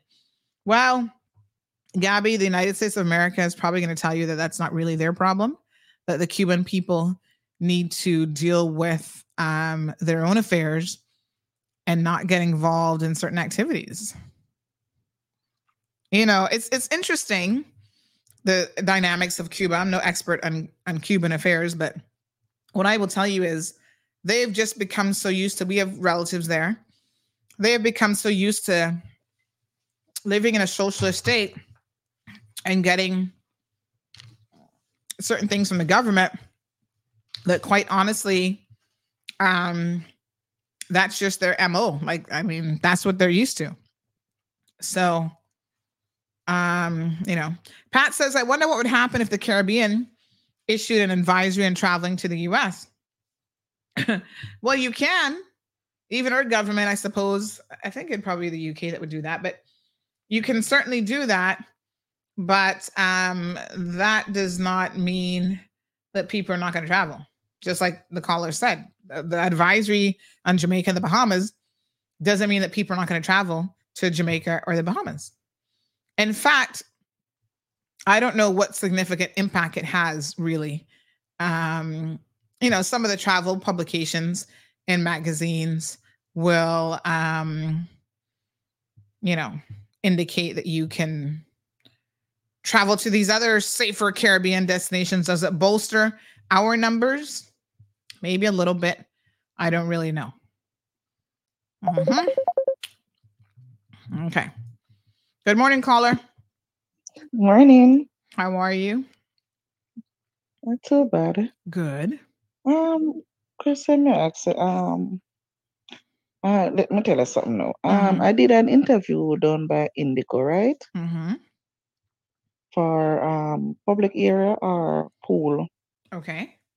In which they called me in January for an interview. I went, and she told me that what I really want to fill out now is rooms and stuff like that. I told her I can't manage a room because I have a lower back problem, so there's no way I could go ahead and do the rooms. She said, okay, they would have get back to me before orientation. And I realized last week they have a big orientation down there, and nobody called me, nobody emailed me, nothing at all. Okay. So I want to know, like, who could I reach out to? Because, I mean, I'm here, my husband can't work, and I'm looking at a job that I can use to maintain me and him. And they don't contact me back. They don't even send me an email. And I'm a PR. Yes. I don't know, to be honest, off the top of my head. I would have to inquire to see what I can find out. But how did you apply to begin with? I went to the job fair that they have done by Kimpton. Okay. Last year. Did they give you any sort of email address that you could maybe try reaching out to? Yes, they give me the email, which I emailed them, because at the time when they sent me the email after the interview, they sent me an email for me to send 3 resume to them. And I do all of that. But then when I look, they sent me back an email stating that I'm the last person for this position to do rooms. And I explained to them, but that during the interview, I already explained to you guys, I could not do the rooms because I had a lower back problem. Because when I went to the doctor, the bone in my back, that's supposed to like a spasm thing. So I can't lift or do anything that is heavy. And she said, if I do that type of work, it would require for me to remove things and lift things. And I tell her that I could not do that. I would think even by the pool side and stuff, wouldn't you have to lift trays and different stuff as well? That might be a problem. Tray. It depends on what they really put you to do. But I even asked them to do if I can do lobby, public area, and she was like, when you're doing like public area and you have to dress certain way, and I said I don't have a problem. Okay. I don't really know much so about she tell me it's like if you're not pretty and have certain standard, you can the front public area.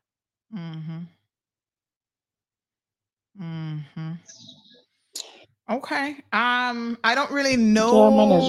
Because me, I'm in the preschool and it's not working out. I can't be going home with $1,000 to $1,000-something a month time when I have my husband can't work and I have I can't it's not working. What's happened to your husband? Why can't he work either?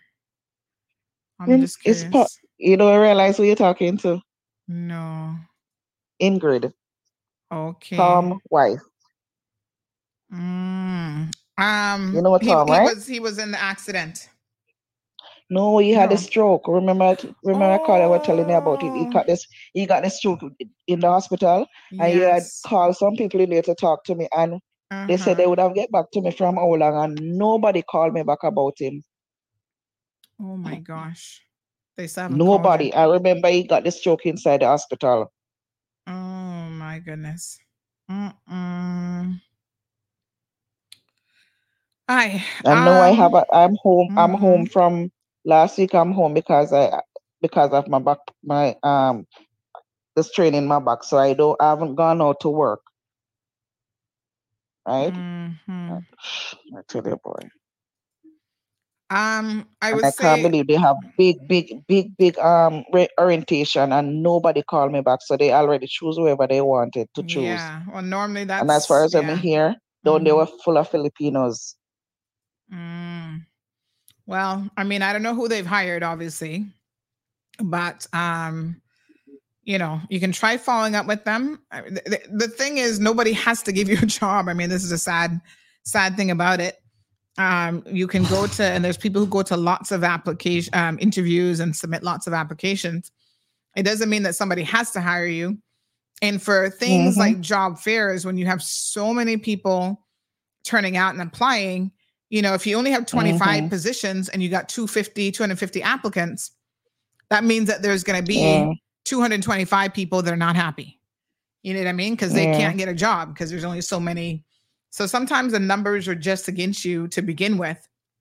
And then if you have on top of that, people who are coming with industry experience and other things, maybe they've worked in similar properties. It just makes it much more challenging. So on the face of it, it's not always about people trying to not hire you because you're Caymanian, because you're Jamaican, because you're this, because you're that. A lot of times the honest truth is they can only hire so many people and they need to pick from, you know. And they need the one with the most experience. Yeah. And you said you're in daycare, you're working at a preschool. That's a big jump from that to the hotel industry. Big jump, Miss Sandra, and in a preschool, I'm not paying nothing. No, I don't mean it. I don't mean it in that sense. I'm talking about. No, but that's a topic you need to raise still, you know, because preschool, them not getting anything, you know. You know, I'm talking about the work environment and experience and what the hotel requires. That's a topic you need to really touch upon, man, because the preschool, they're broken your back, maybe you're just, and yet still nothing. Maybe you're just at the wrong kind of preschool. But of course, the ones that will pay you more require you to come with certifications and qualifications. So there's always a catch. True. You know what I'm saying? You can't just show up to Montessori Cayman and not be Montessori qualified, for example. That's true. Yeah. All right, my dear. Stay positive and continue applying to different places. Don't just sit down and wait for just the Indigo. There are other job opportunities that might be out there for you. So keep applying. Have you registered on the jobs portal? Yes, I did. That's how I got. You mean with Works? Yes. Yes, that's how I got this job that I'm working at now. Oh, okay. All right. Well, keep looking at the availabilities there. All right, my dear. Have a good day. Thank you. No problem, my dear.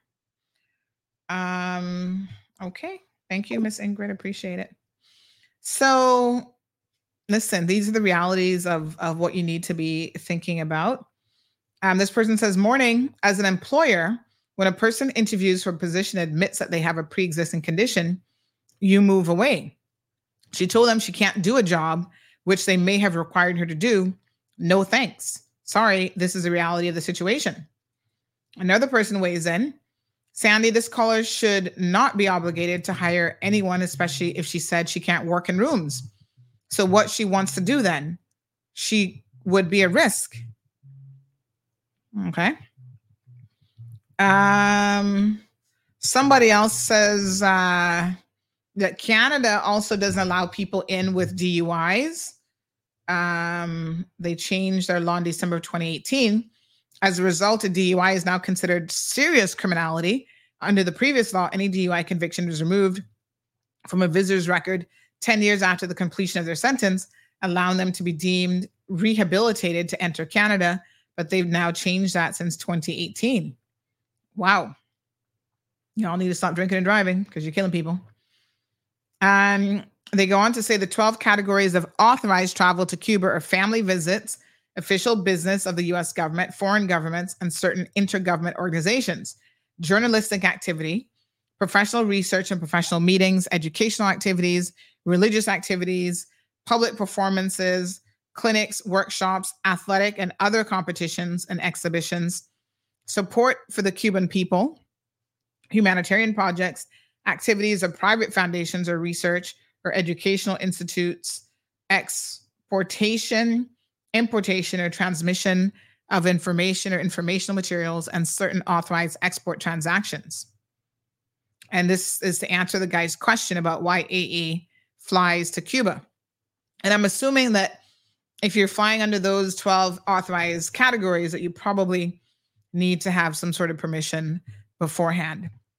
This other person says, wasn't Cayman entered into the ESTA program? Is the U.S. checking passenger manifest then? Post the FAQ link, which we did in the website. This is a big issue. Please repost as a separate clip later. Not a problem. So, yes, it is obvious that they have access to the manifest. They surely do. And they're checking it. This person says, big distinction. ESTA allows you to stay up to 3 months. A visa allows you to stay up to 6 months, up to expiration of one's passport, if less than 6 months in it. The U.S. is not stopping anyone from traveling to those countries. They're simply saying, if you travel to these countries, you can't enter the U.S. Choose wisely. And somebody else says, and most passports have the biometric chip that's easily traceable.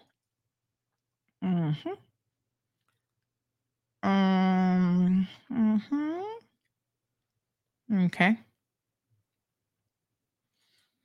Good morning. Yes, thank you very much.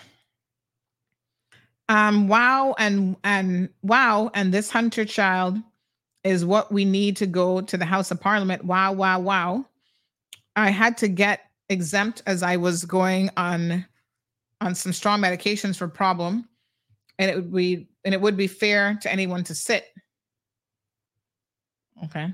Honey Child, that list from 2003. Oh, for the this was in relation to the court thing. Okay. Honey Child from that list from 2003 status grants should be able to serve a few years alone, but they're not registering to vote necessarily. That's the problem.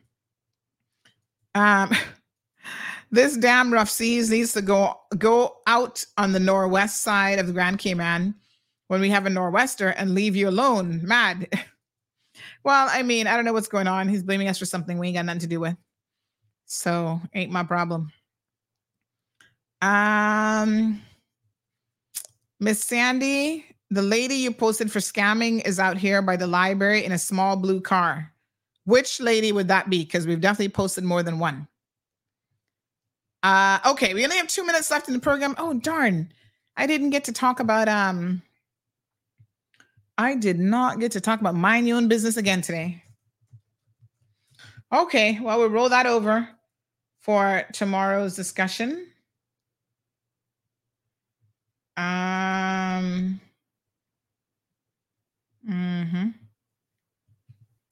Okay. All right. Yep. Looking good. Can you deregister as a voter? Once you've registered to vote, can you come off the list? Huh. Like if you die. That's such a weird question. I don't know. That's a really interesting question. I don't actually know. Let me try to find out and I'll let you guys know tomorrow. I've never had somebody pose that question before, if you can come off the voters list voluntarily. I will certainly inquire. All right, Cayman Kind says, well, honey child, they still have to train them. And guess who does the training? Siobhan says, well, what it sounds like is a desk job. And again, folks, you know, you've got to be qualified. Magdalene says, no, you cannot be deregistered. Andrea says, good morning, Cayman. I know someone went to renew their visa and they denied him.